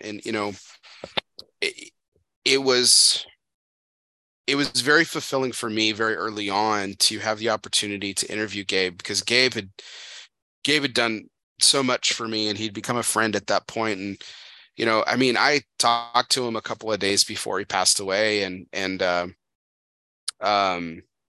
a couple, a couple of weeks before he passed away and everything. But it was, I look back and, I follow Grace still, and her, her grieving journey and everything is she's tried to continue on with her life without her, her great love. And, she gave birth to their son a week after his death. And to see that little boy, you see Gabe in him, and it's crazy, man. He was such a fantastic and generous soul, very kind, in a lot of ways. You didn't, and no room for bullshit with Gabe. And I loved that about him. He told you how he felt always. He didn't mince words. No, he was very direct. And something I think we both really appreciated about him,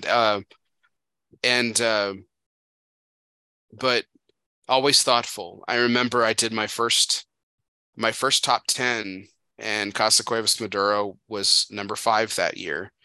And it wasn't a week later, I got a package in the mail with an engraved box of Casa Cuevas Maduro with my logo that he created. He created that logo for also for more takes. People forget that. Yeah. I will never change my logo because he created it. I will never change my logo. I don't. This makes look. I'll say this.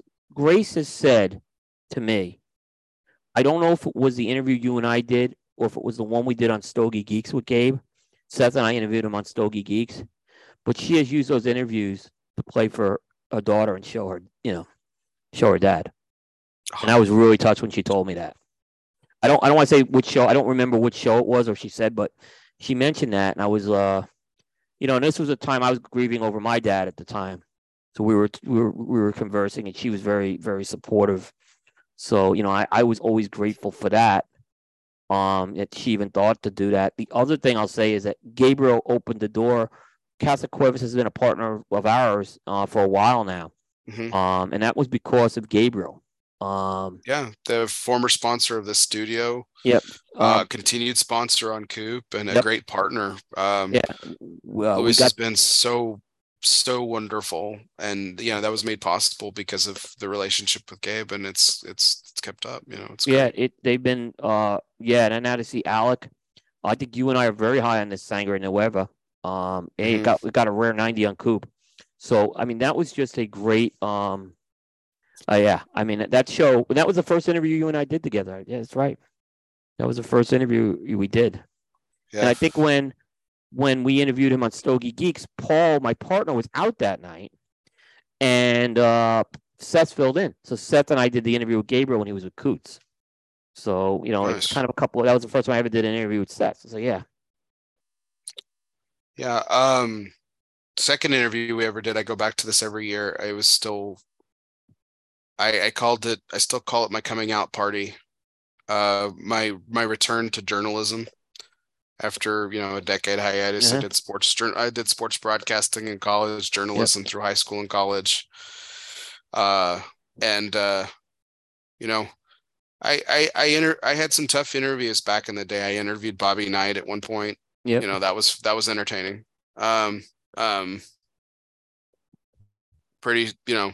Pretty sure he called me an idiot twice. Yep. I probably did. But was Glenn Loop. Glenn Loop, at the time was executive director of CRA, and he's always been a terrific guest. Always good sport, because we beat him up, but you beat him up that night, man. You guessed the top. No, you asked fair questions. You did. But and by the way, Special Edition 5, June 27th, 2017. Yep. Yeah, he got a little bit of the wrath of bear that night. This is Glenn's response now every time we have him on a show, and I'm like, and I start Glenn, and I'm about to ask a question. He's like, oh boy. He's like, he just see it's coming. He just knows it. He just knows it's coming now. And look, he did a fine. They miss him. Job as the executive director of CRA. He's missed the CRA. I mean, his CRA's loss was PCA's gain. He's done a very nice job at PCA. Yeah, I'm saying he's perfect, but we've never said he's perfect. But yeah, CRA has not been the same since he left. I don't think he'd ever admit this. I think he enjoys his work a lot more now.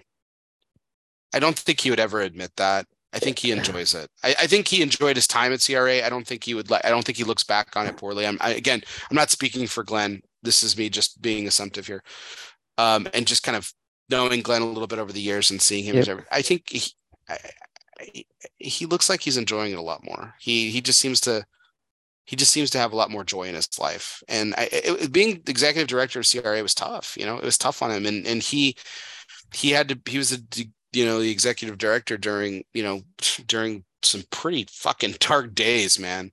Dark days. Oh, I mean, we thought the sky was falling, man, and he had to see us through that. I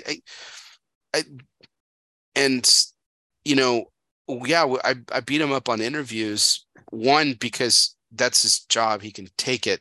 Two, it's fair because his impact on the industry, with all respect to the amazing guests that we've had over the years, in a lot of ways is it's a different tone of seriousness. It's a different tone of impact. And what I mean by that, Coop, is like, we can talk to a manufacturer, and if they manufacture a cigar that's a dud, then it's a dud, and that's the end of it. Glenn messes up, there's hell to pay, not just from tough questions for me, but like impact on the industry. Yep. People's way of life, livelihoods are at stake. He doesn't have an easy job, and he's never had an easy job. And I've always said he's done a good job, not a great job. That's always my closing line with them. Because a great job would be, a free pass for cigar smoking everywhere, and acceptance, and taking away the deeming FDA regulations completely, and all this other stuff. So and that's never happened, and it won't ever happen. So, yep. But he's done a good job, and I've always appreciated him as a guest, and what he does for our industry is terrific. And that same breath too, Joshua Habursky has always been a joy to interview as well. Scott Pierce, the PCA. We did the first interview with Scott great. Pierce on Online Media. You remember? 38. Yes. Mm-hmm. August 28th, 2018. You reached out to him and got him. Is what happened. Mm-hmm. He had just put a role only a few months ago. Yeah. I struck up a relationship with Laura, and at the time, who was doing a lot of social media for the PCA at the time, or IPCPR at the time, and she's like, "What can I do to help?" And I was like, "I'd like an interview with the new executive director, please." Thinking I was going to get shot down, and we got it, and it was great. Another one that happened kind of like that too, just to shift gears a little bit, and I think this was one of your biggest surprises, and you were all about it. I remember too was, over the years we've built a really great relationship with Javi Carranza of Plasencia. Oh, and yeah, I got to know Javi, and I was like, yeah, I'd like to get you on a show, and he's like, well, what would do you like Nestor? And I was like, yeah, sure, like, yes. And then all of a sudden he calls me, says, hey, what dates do you want? Well, it was even more, can you do this date? Yeah, can you do this date? It was like the next week, and I was like, yeah, you want me to? And I called you, and I was like, you want me to tell him no? Like, we can only. He's like, no, tell him yes. Like special edition 17, December 12th, 2017. Yeah, Nestor Andres Plasencia, man. And we had to do that on a very quick. Yeah, we didn't have a lot of time with him, but again, we got time with him. That was we've done several interviews with him at every trade show. He has always given this team time, as busy as they are in that booth. We have never been turned down. It's always been a joy to go there. I just remember when I went up at the 2017 show, and I was like intimidated. Right, I'm going to ask for time with him, and I did an audio interview with him, which is actually on the it's on the Podbean. You could see that as well. And I was like, wow. And he knew who I was, which I was surprised about. He knew a lot about me too. So here's a guy I didn't know how much he knew about me. He knew about me.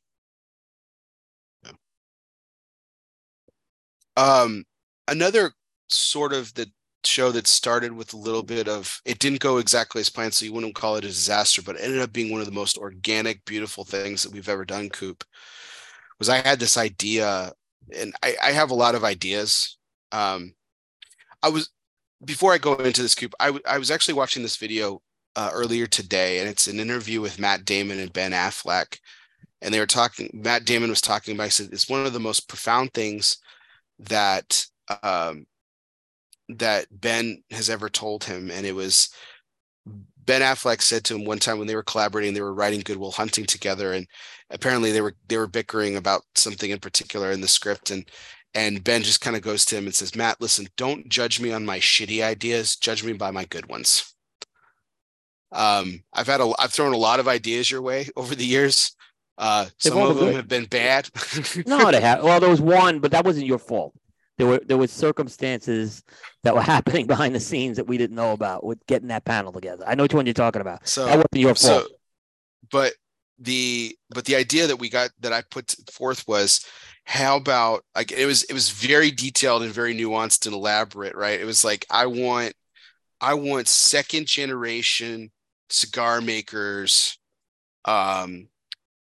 specifically from each of the major manufacturing countries. So one from Honduras, one from Nicaragua, and one from Dominican Republic. And I was like, these are the guys I want. I want Juan Martinez of Hoya de Nicaragua. I want George Rico of Gran Habano, and I want Klaus Kelner of, at the time, Davidoff.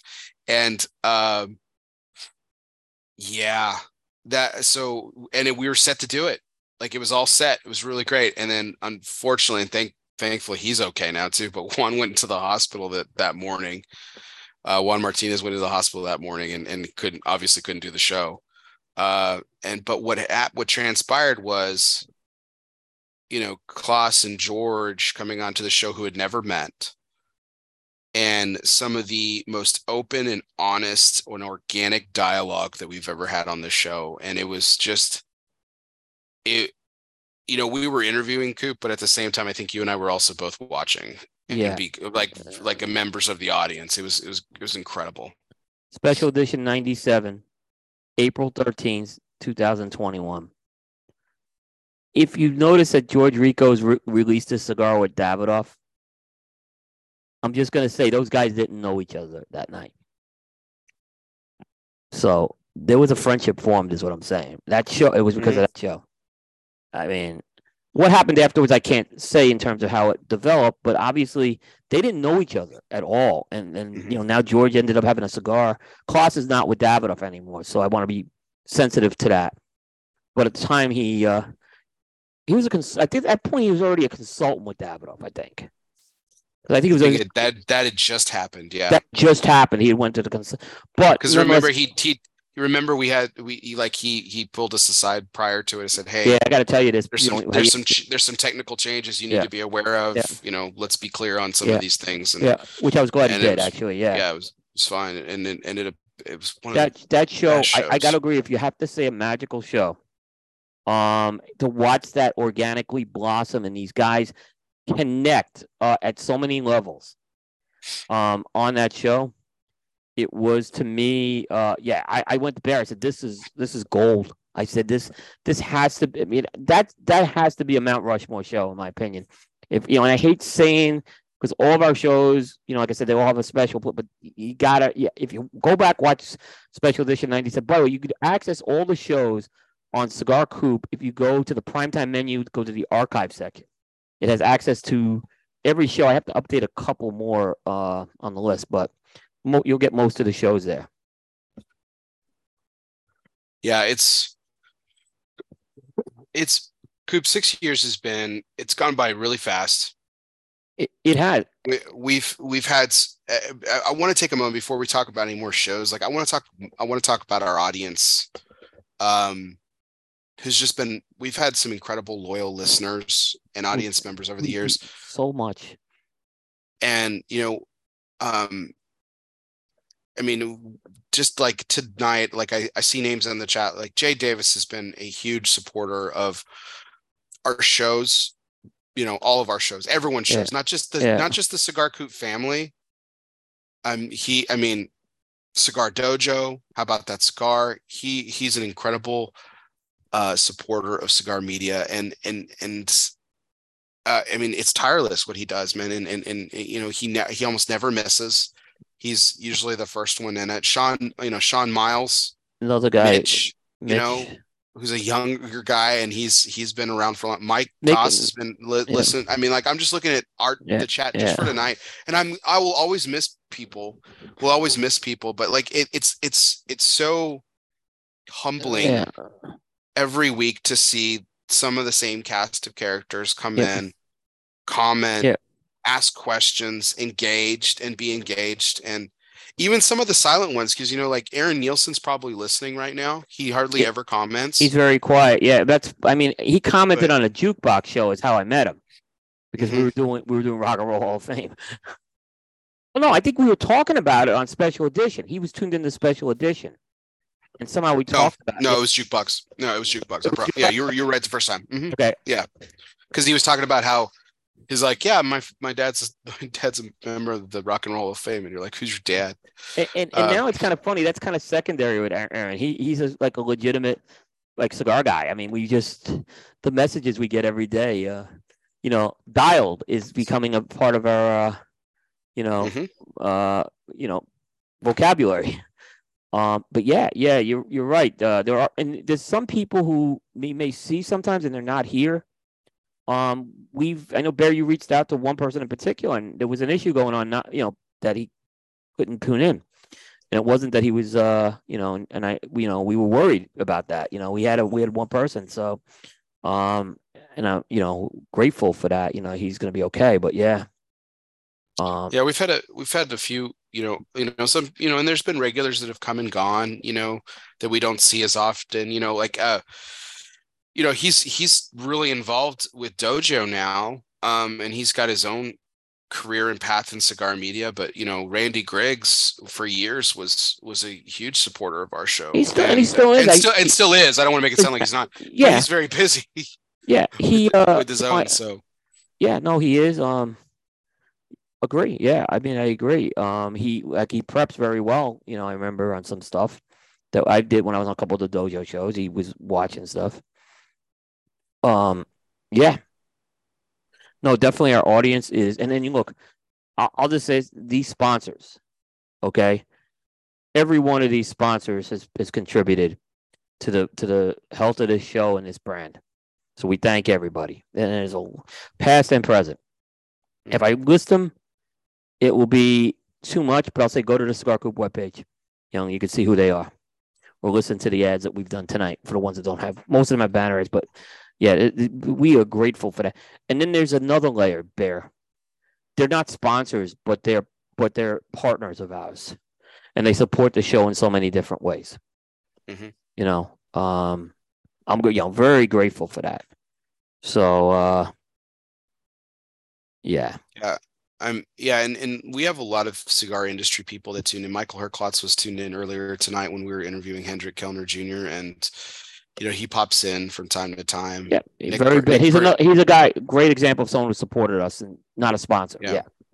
Nick Perdomo. Oh, Nick. Juan Cancel. Yep. Nick's a sponsor. Juan isn't, but yes, but both have supported us. Yeah. Juan. Can you come on? Yes. I mean, it's just that's mm-hmm. and he. Yeah.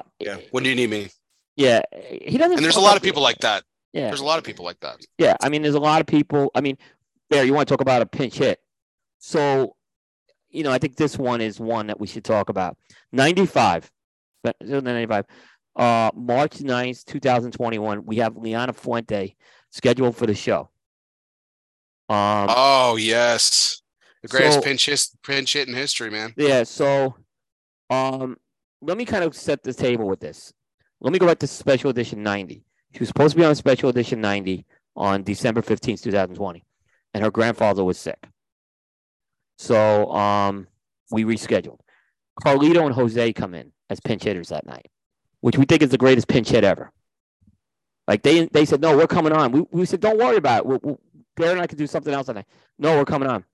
But then it happened again on Special Edition 95, March 9th. But it was more tragic because her grandfather passed that day, like hours before the show. So, of course, that's, the show is not important.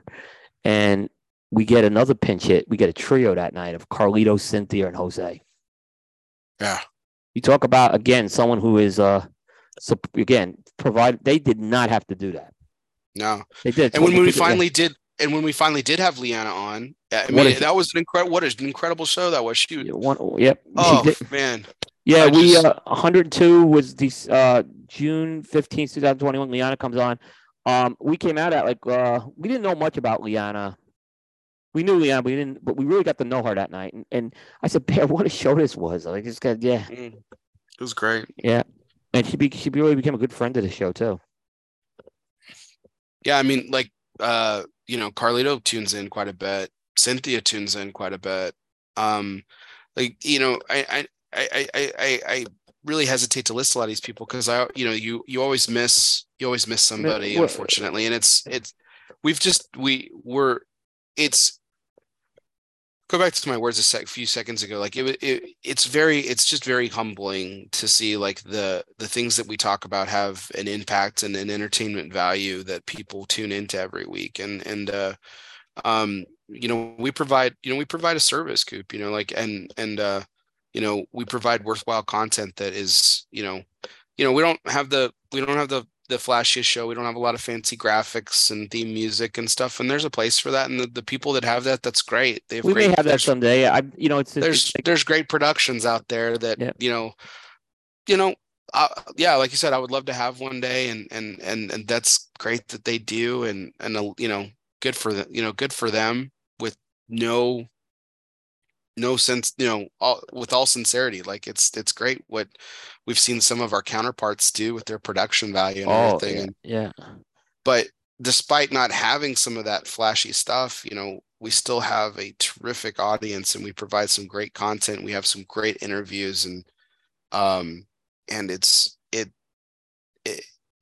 still so humbling for people to recognize that and to tune in and stuff. It's really great. When I left Stogie Geeks at the end of 2016, beginning of 2017, and then I was gonna form the new show, which was prime time, and then obviously this formed. I was like, the biggest thing I had a concern with was getting a production value in, because we had really good production at Stogie Geeks, but it was very costly. And I started socializing this concept. This is before I met you, and Aaron was about to come on board, and I started socializing a concept of, what do I need with this? And I surveyed a few people, and all of them came back and said, "Don't worry about that piece. Get good content, take it to the next level from Stogie Geeks, right? In terms of the content." And that's what I focused on after that. I said, this is going to be, a show. It's an industry specific show. This is more of a news magazine type of thing. We have some overlap. I think sometimes I think we keep the lanes pretty good with that. Occasionally we'll do a concept thing on prime time and we do some interviews on this, but I think it's worked. I think this thing has absolutely worked. Aaron and I said from day one, we wanted to do the type of show that we would want to listen to. And I think you and I have done the same thing. And we've put our own spin into things with this. We've added in, baseball shows, election shows. We've put in some segments in here to break IndyCar racing. Yeah. Can't forget that. We've put in these other segments, the history segment, because they're an extension, I think, of what we do. And Abe gave me a lot of good advice. Abe DeBabna. Well, he said, look, he understood what I was doing with the cigar piece, right? He said, but you have to sometimes break it up a bit. You just got to, take, and we've added these segments in, and people like them. We get a lot of feedback on them, and we'll continue to do those. I mean, that's part of the fiber of this show. I think putting now a sports history segment in every week, we try not to lose the audience pretty quick because we know some people aren't into sports, but it's a short thing we do with that. The great things are happening here. Has been so much fun. Yeah. I mean, Rafael Nadal, he's been a huge. He's bought into what we've done. By the way, we have not gotten rid of the contest. There's just a few things we've had to change with some of the folks we're dealing with at Alternus, but we're going to have contests. They have not gone away. So those contests are continuing, just so people know that. But there's a new person in the role, so we had we wanted to give it a little time with that. So yeah, we work through that right now. So not to backtrack too much on, but just to thank a couple more sponsors, Coop. Yeah, because I think it's like you said. I know you didn't want to exhaust the list or anything like that, but I think there's two that we have to mention.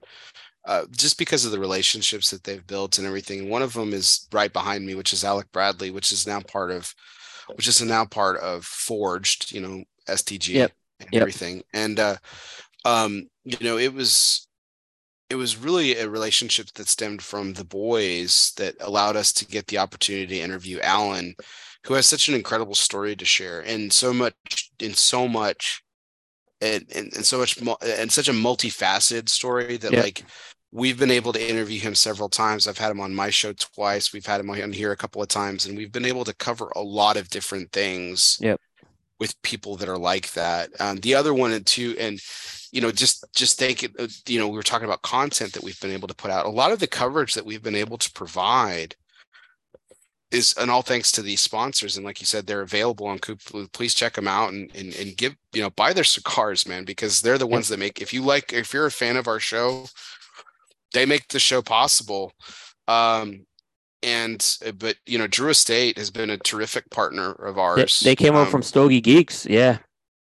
And what they've been able to do, they've been our despite not being not attending, they've anchored and covered our they've been our title sponsor for trade show coverage. Yep. So. No, I agree. On that, again, we mentioned Nick Perdomo, and Perdomo Cigars. They've been with us almost. I think we're almost on. I want to say 3 years, 4 years. 4 years. I think we're on 4 years with them right now. And I could check that right now. But yeah, I mean, anything we've asked from Perdomo, they've always been there for us. I can tell you that Nick's been there personally for me, which is something that not taken for granted. Yeah, Nick's been around. He's coming on 4 years right now. Wow. So they've been a big part of what we're doing. JRE Tobacco.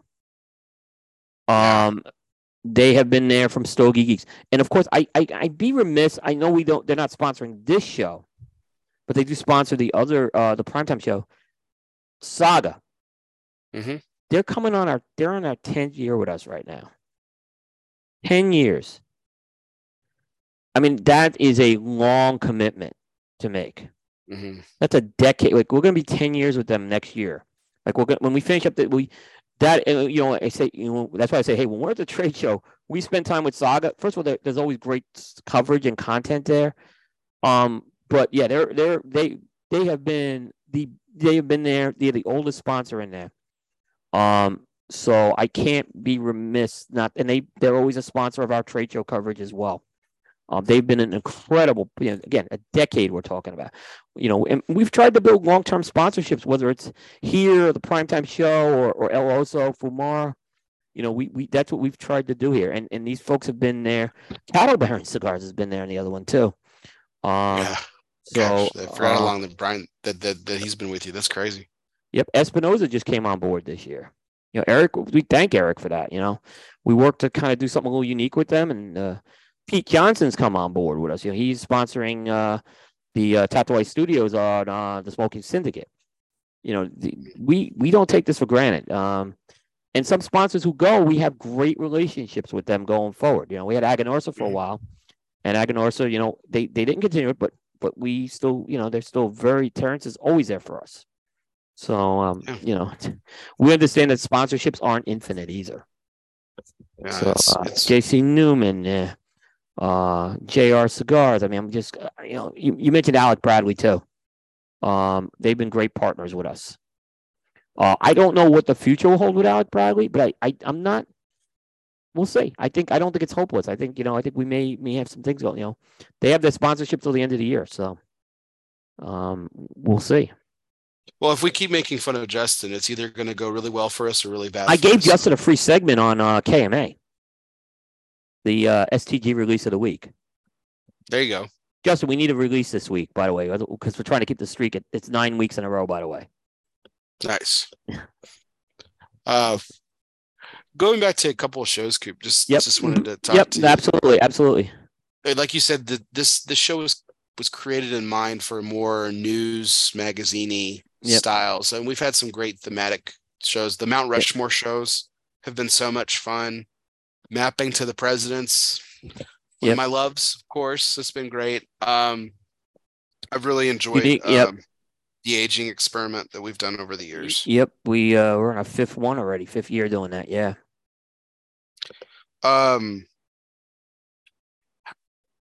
Wanted to ask you this, Coop. So, like, I don't ask for like favorites and stuff like that, and maybe we've already covered it. But like, you talked about the Magic show with George and Klaus and everything. But like, What what was the show for you that was like the most surprising?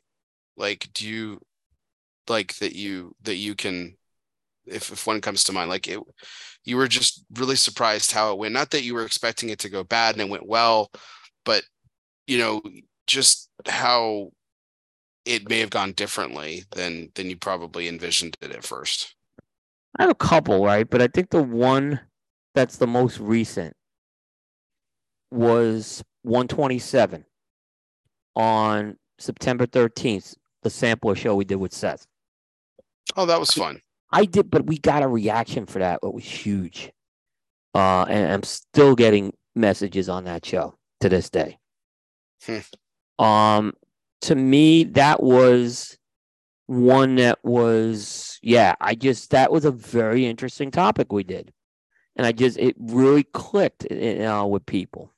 It's not sometimes downloads. Downloads are important, and the numbers were good downloads we had with that. But when I look at the feedback we get, right, that's when I know we click something, when people are talking about it with me. And then the other one, Baird, and this is one that it is one of our most downloaded shows, right? And it is a topic that is as vanilla a topic. It doesn't sound sexy, right? But it's one of the most downloaded shows we've gotten. And it's a conceptual show. It's 111. And it's the one we did on Everyday Smokes and Humidor Staples back in December 19th. That show is just continuing to get downloads. And it's a vanilla show, but I think it was a show that was so many people were interested in what we had to say with that show that night. I've gotten some comments on, but a lot of downloads on that too, where I'm like, that was a surprise. I didn't see that show doing that. I think it's the most downloaded conceptual show we have. Oh wow! I think it's the most downloaded one. I'm positive it is. I'm positive it is. That 111. Was that one of my stupid ideas too? It was your idea. It wasn't a stupid idea because we went with it. Like I said, it was a vanilla idea because it wasn't a sexy idea, right? Yeah.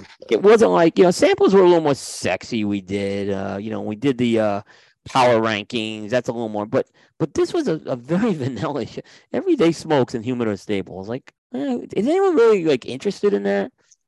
And and this one. I would be this one. I didn't expect the reaction from. February 19th, 2019, the Midas Touch Show. Yes. And when we got destroyed by the crowd because we said we're taking soccer and Malo out of the equation. Yeah. And we didn't take them out of the equation. We gave them the Midas Touch thing. We gave them the crown. We gave them the crown. We gave them the crown, yeah. And we got destroyed on that, remember? Like people like, how can you do this to soccer? Like, I think that was worth like a week's worth of posts from Steve. Oh my goodness, yeah. Who's also been a great partner and sponsor for a long time too. So thank you, Steve. Yeah, he does he does the Thursday show, but he also does he's a sponsor of the Coop website and a huge spot. And he came over from Stogie Geeks too. So we're on 7 years with Steve. So again, these are long relationships we have. Like, he may not have an ad on the primetime special edition show, but a big part of what we do at Cigar Coop is Steve. And another guy, when he's available, he comes on. Takes care of me. Yeah, he definitely does. Yep. No, there's a couple more that I've really enjoyed. I think that I think one of the most surprising shows that I think went as well as it did, and I know you were really nervous about it. I know you were nervous about it. You've talked about how nervous you were about it. And that was but it was something we wanted to do. Right. And the only thing, unfortunately, Todd Nafee couldn't join us, but that was our presidential election night coverage, man. And that was just so much fun. Again, smoking cigars and watching our fellow citizens, as I like to call it, overthrow the government by casting a vote, man, and seeing in real time like how, and being able to talk about how our country was responding, in various ways to different things going on, in the heart of the pandemic and everything. It was just so unique. And I know you were nervous about it, man, but I think it was great. I think it was a crazy success. It was so much we've fun. done it. We're doing it every year now. We do an election night show every year now because it's a Tuesday show. So as long as you're able to do it, I think we're going to continue. I mean, I think we'll do one this year, and I'm sure we're going to do one with the next election. And we've only because I was worried about, obviously politics is a very dicey area. It's a polarizing area, and I was very worried. And we've only had one incident, and that was last year where someone almost got banned from the show. And if another audience member didn't come to that person's rescue, they would have been banned. Because we've said this is not a place to put your, leave your politics at the door, is what we've said. Yeah, we look at it from a very, but bipartisan perspective, and I think that's the way to do it.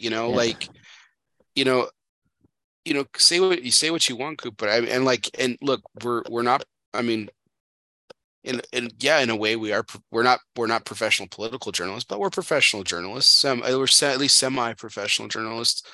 And I think we delivered a bipartisan show and perspective on, obviously one of the most divisive elections in our lifetime, Yeah.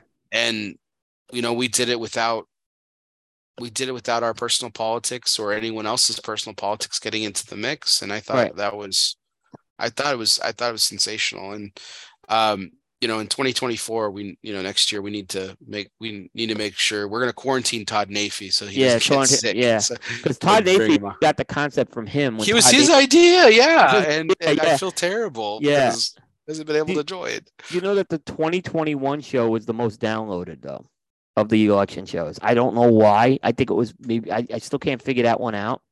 Why it was so downloaded, but that was the Bobby Valentine show too.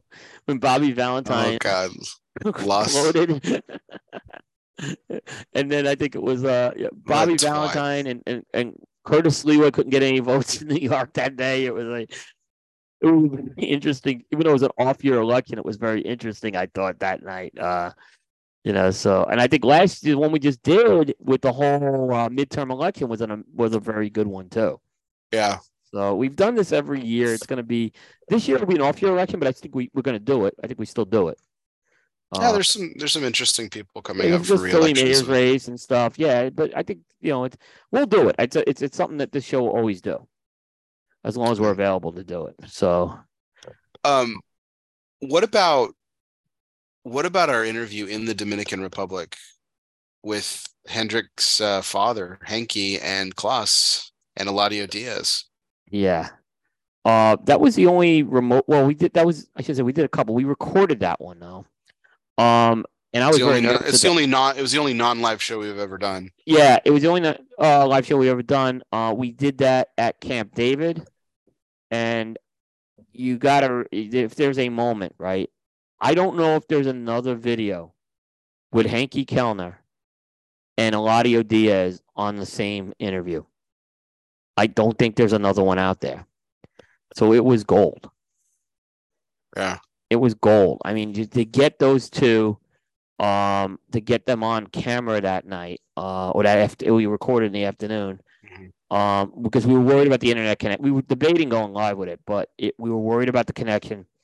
But when I stood next to the router with my phone and I couldn't get any bars on the Wi-Fi, that was a done deal. Yeah, we said we couldn't do it, but they were, in fairness, we were doing with Alberto, who had told us ahead of time it might not work for you guys live. So we knew that there was a possibility we were gonna have to tape that one. Yeah.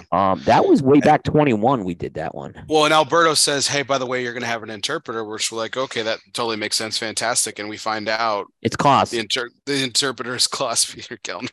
Like, okay. Yeah. Yeah. We've had a lot of Kellners on. So I think I'd love to get Monica on maybe at some point too. But yeah, it's because I've talked to Monica at trade shows and at the farm, and she's incredible. She's got a lot of knowledge. So yeah, that was a big moment. Bear, that was a big moment, and it's one I'm really proud of because I don't think anyone else has done that. Like get those two on the camera, and that was probably there's not going to be another time for that. Is what I'll just say. If it is, it's going to be very hard. So I think we have something very unique in our archives with that. Yeah, definitely. Yeah, yeah, we definitely have some good ones with that. And how could we forget, Bear, the baseball shows? Twice a year we do a baseball show. We've got some incredible partners for our panel. Aaron comes over from Primetime. Yep. I think as much as I'm impressed and love everybody's dedication to the greatest sport ever that's on the show, Aaron is the person I look forward to hearing from the most, just because he has such a different perspective that I disagree with quite a bit on, but it's refreshing in so many ways, and he offers a really cool perspective. Rob also being able to join us a few times. He actually works for a major league team. Yeah. And that's so cool. Like he's seen live so many great players, great plays, great moments. World Series ring. He's got a World Series ring. He has a World Series ring. That's pretty awesome. He has a World Series ring, and we have him on, yeah. And then, Hector and Miguel have such passion for the game. And their historical knowledge and appreciation for baseball, I think, rivals our own in such a special way. And then last few years, with Ben joining our team, having Ben come on has just very deep knowledge, Ben, baseball wise. Mm-hmm. Really, I mean, it made sense to have him when he joined the team. We kind of drafted him, and I think he had to miss one show because he was studying for exams. It was the only reason, but yeah, I mean, these guys have. If someone has had to miss a show, it's because they had to miss a show. So I mean, it's been. I think we don't take that for granted. I know we get every year people look forward to those shows, so it's not like they don't get views or anything. We don't get a dip. We may get a different audience that night. But as long as you guys want to do that show, we'll do it. Twice a year, before the season, after the season, and we'll do that. Yeah, I mean, it's a part of the fiber of this show. I have a little league teammate that I played baseball with as a kid who tunes into that show every year. That's amazing. I have two high school classmates that tune in. My brother and I smoke cigars together, but he's not really into this. Yeah. But he tunes into that show. He's still waiting for us to do an NFL draft show. I tell him I throw him over to Hector all the time. Hector didn't do it. So there is talk, Bear, just so you know, and I have to get Dave on this. Dave wants to bring the NFL show to Jukebox this year. So the question is going to be Dave's schedule, which is he's got a really busy schedule. So, but he has expressed an interest in doing a preview show like we've done. He wants to do a sports show, and I said if we can get folks who want to do it for the NFL. I know Aaron won't do NFL, but he's welcome. But yeah, we're talking about doing an NFL. We do the Super Bowl show here, right? Which is the big game, the big game show, the big game. The big game show, excuse me, correct me on that. But Dave wants to do the NFL preview show, and I think we've done some NFL music shows already. So I think we're going to try to make that happen this year. So stay tuned on that. If we can make it happen, we're going to try to. I'm not promising the audience that, but it's been discussed. That's another. There's a lot of people you mentioned how like Juan, all we have to do is. I tell you again, Nick's done it a few times for us too. I mean, and then one time he had to switch, and we switched Arthur in, and he did the next week. It was like, yeah, So the Arthur Kemper interview was great too. Oh, that was a great interview. Yeah, that was a good one. Oh, how can we fit? There's just so many. I mean, we just There's 140 previous shows. And then tonight I was just, like I said, blown away by Hendrik. I just really was. To learn about that factory. And I gotta be honest, Hendrik, I didn't know as much about as Klaus and Henke, right? So I kind of had to just put some pieces together tonight and see what but it turned out I learned a lot tonight. So yeah, absolutely. Yeah. I'm looking forward to the next 6, Coop. The next I hope 6. you are. The next 6 years.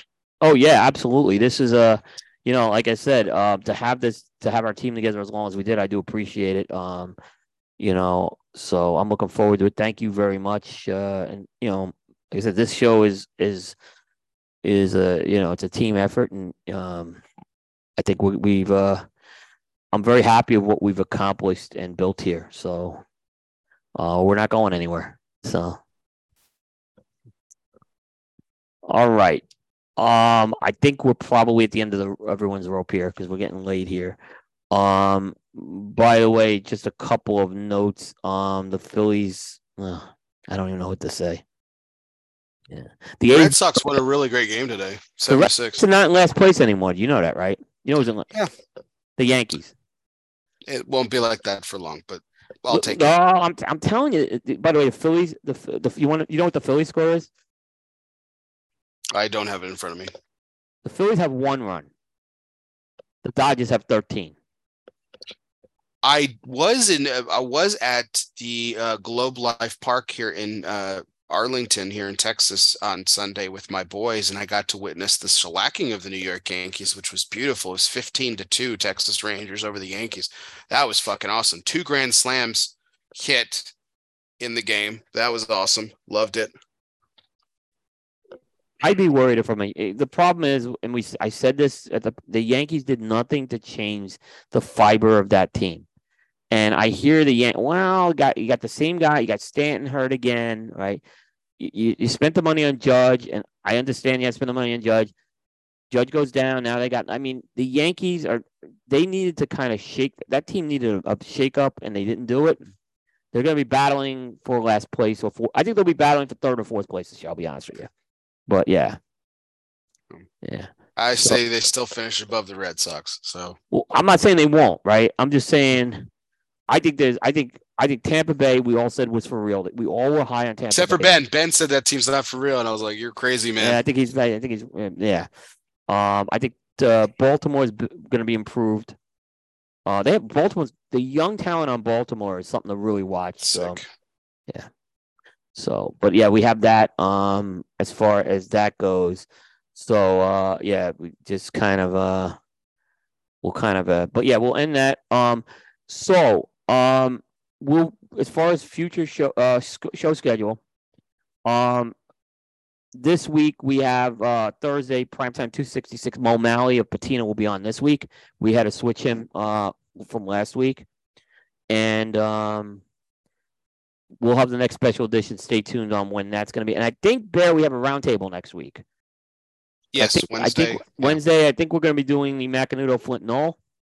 Mm-hmm. So we have that. And I think we're going to have one with Fred Rui. We have to schedule that as well before it gets too hot out and no one can smoke outside. So, but Bear, as we kind of close out the 6-year show, there's another milestone happening. I don't know if you've announced the details of it, but you have a milestone show, I'll just say.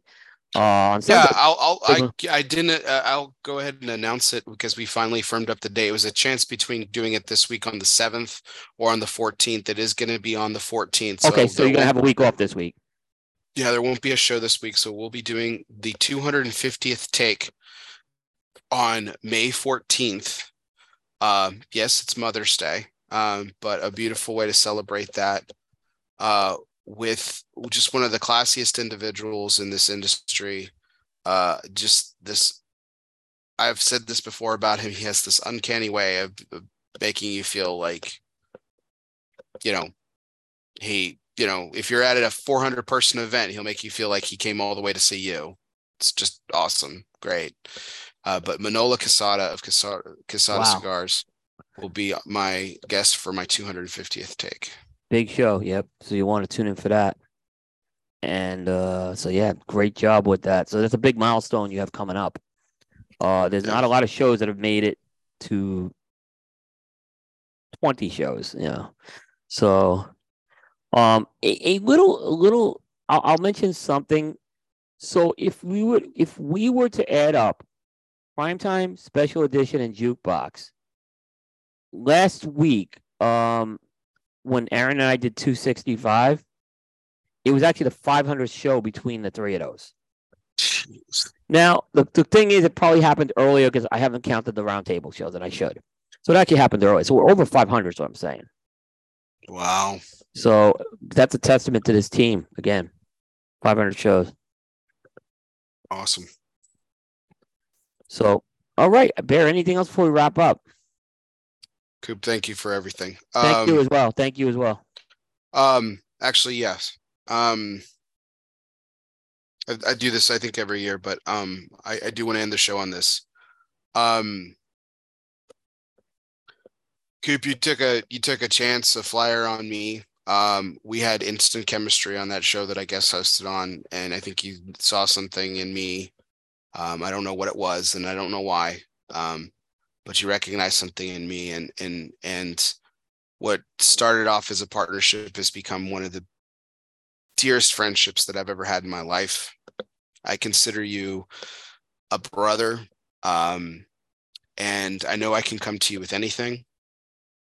Outside of the show, inside of the show, I'm always treated with respect, and I would not have 250 shows. I would not have the opportunity to interview people like Manolo Casada if it weren't for you. And I know I thank Lito Gomez for getting me into this business. I wouldn't be smoking cigars without him, but I would not be sitting here across from you for 141 of these and 250 LL's Fumar takes if it weren't for your continuous and constant support, guidance, advice, and friendship. And I thank you just does not say it nearly what I want to say, but thank you for everything. Oh, I should be thanking you, but thank you for saying that. I appreciate it. I should really be thanking you. Yeah, no, it's been a mutual. I mean, like I said, we would not be able to accomplish a lot of the things we've accomplished without you. And look, what we've been able to do at the trade show the last couple of years has been a team effort by everybody. Don't get me wrong.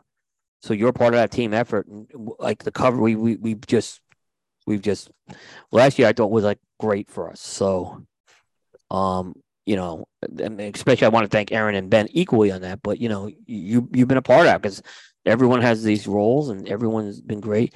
I'm going to end this on my end, Bear. When I was before I came to the show, I was kind of accused of not being a team player. I think 6 years with two co-hosts and almost 4 years with another, and almost 2 years with Nielsen and Ben. I think I just speak for. I mean, hopefully, I've been a team player. Is what I'm going to say. But but I was accused of not being a team player. I think you prove those naysayers. I think we have longevity. I mean, that's So, well, I mean, I'm just grateful and on that. So, thank you guys. Yep. You're welcome. All right. I appreciate it. But thank you, Bear. And thanks to our audience, as well. We thank you guys, but we want to thank you guys again. The guys who hung in there, the guys who are tuning in on replay. And Bear always says this. I'm going to remember to say it tonight. If you're on YouTube or Apple Podcasts, like and subscribe to us. Unsubscribe. You can unsubscribe, but then resubscribe to us so we get more credit. Better numbers. Yeah. Better numbers. Yep. So I did that. I'm going to start doing that more.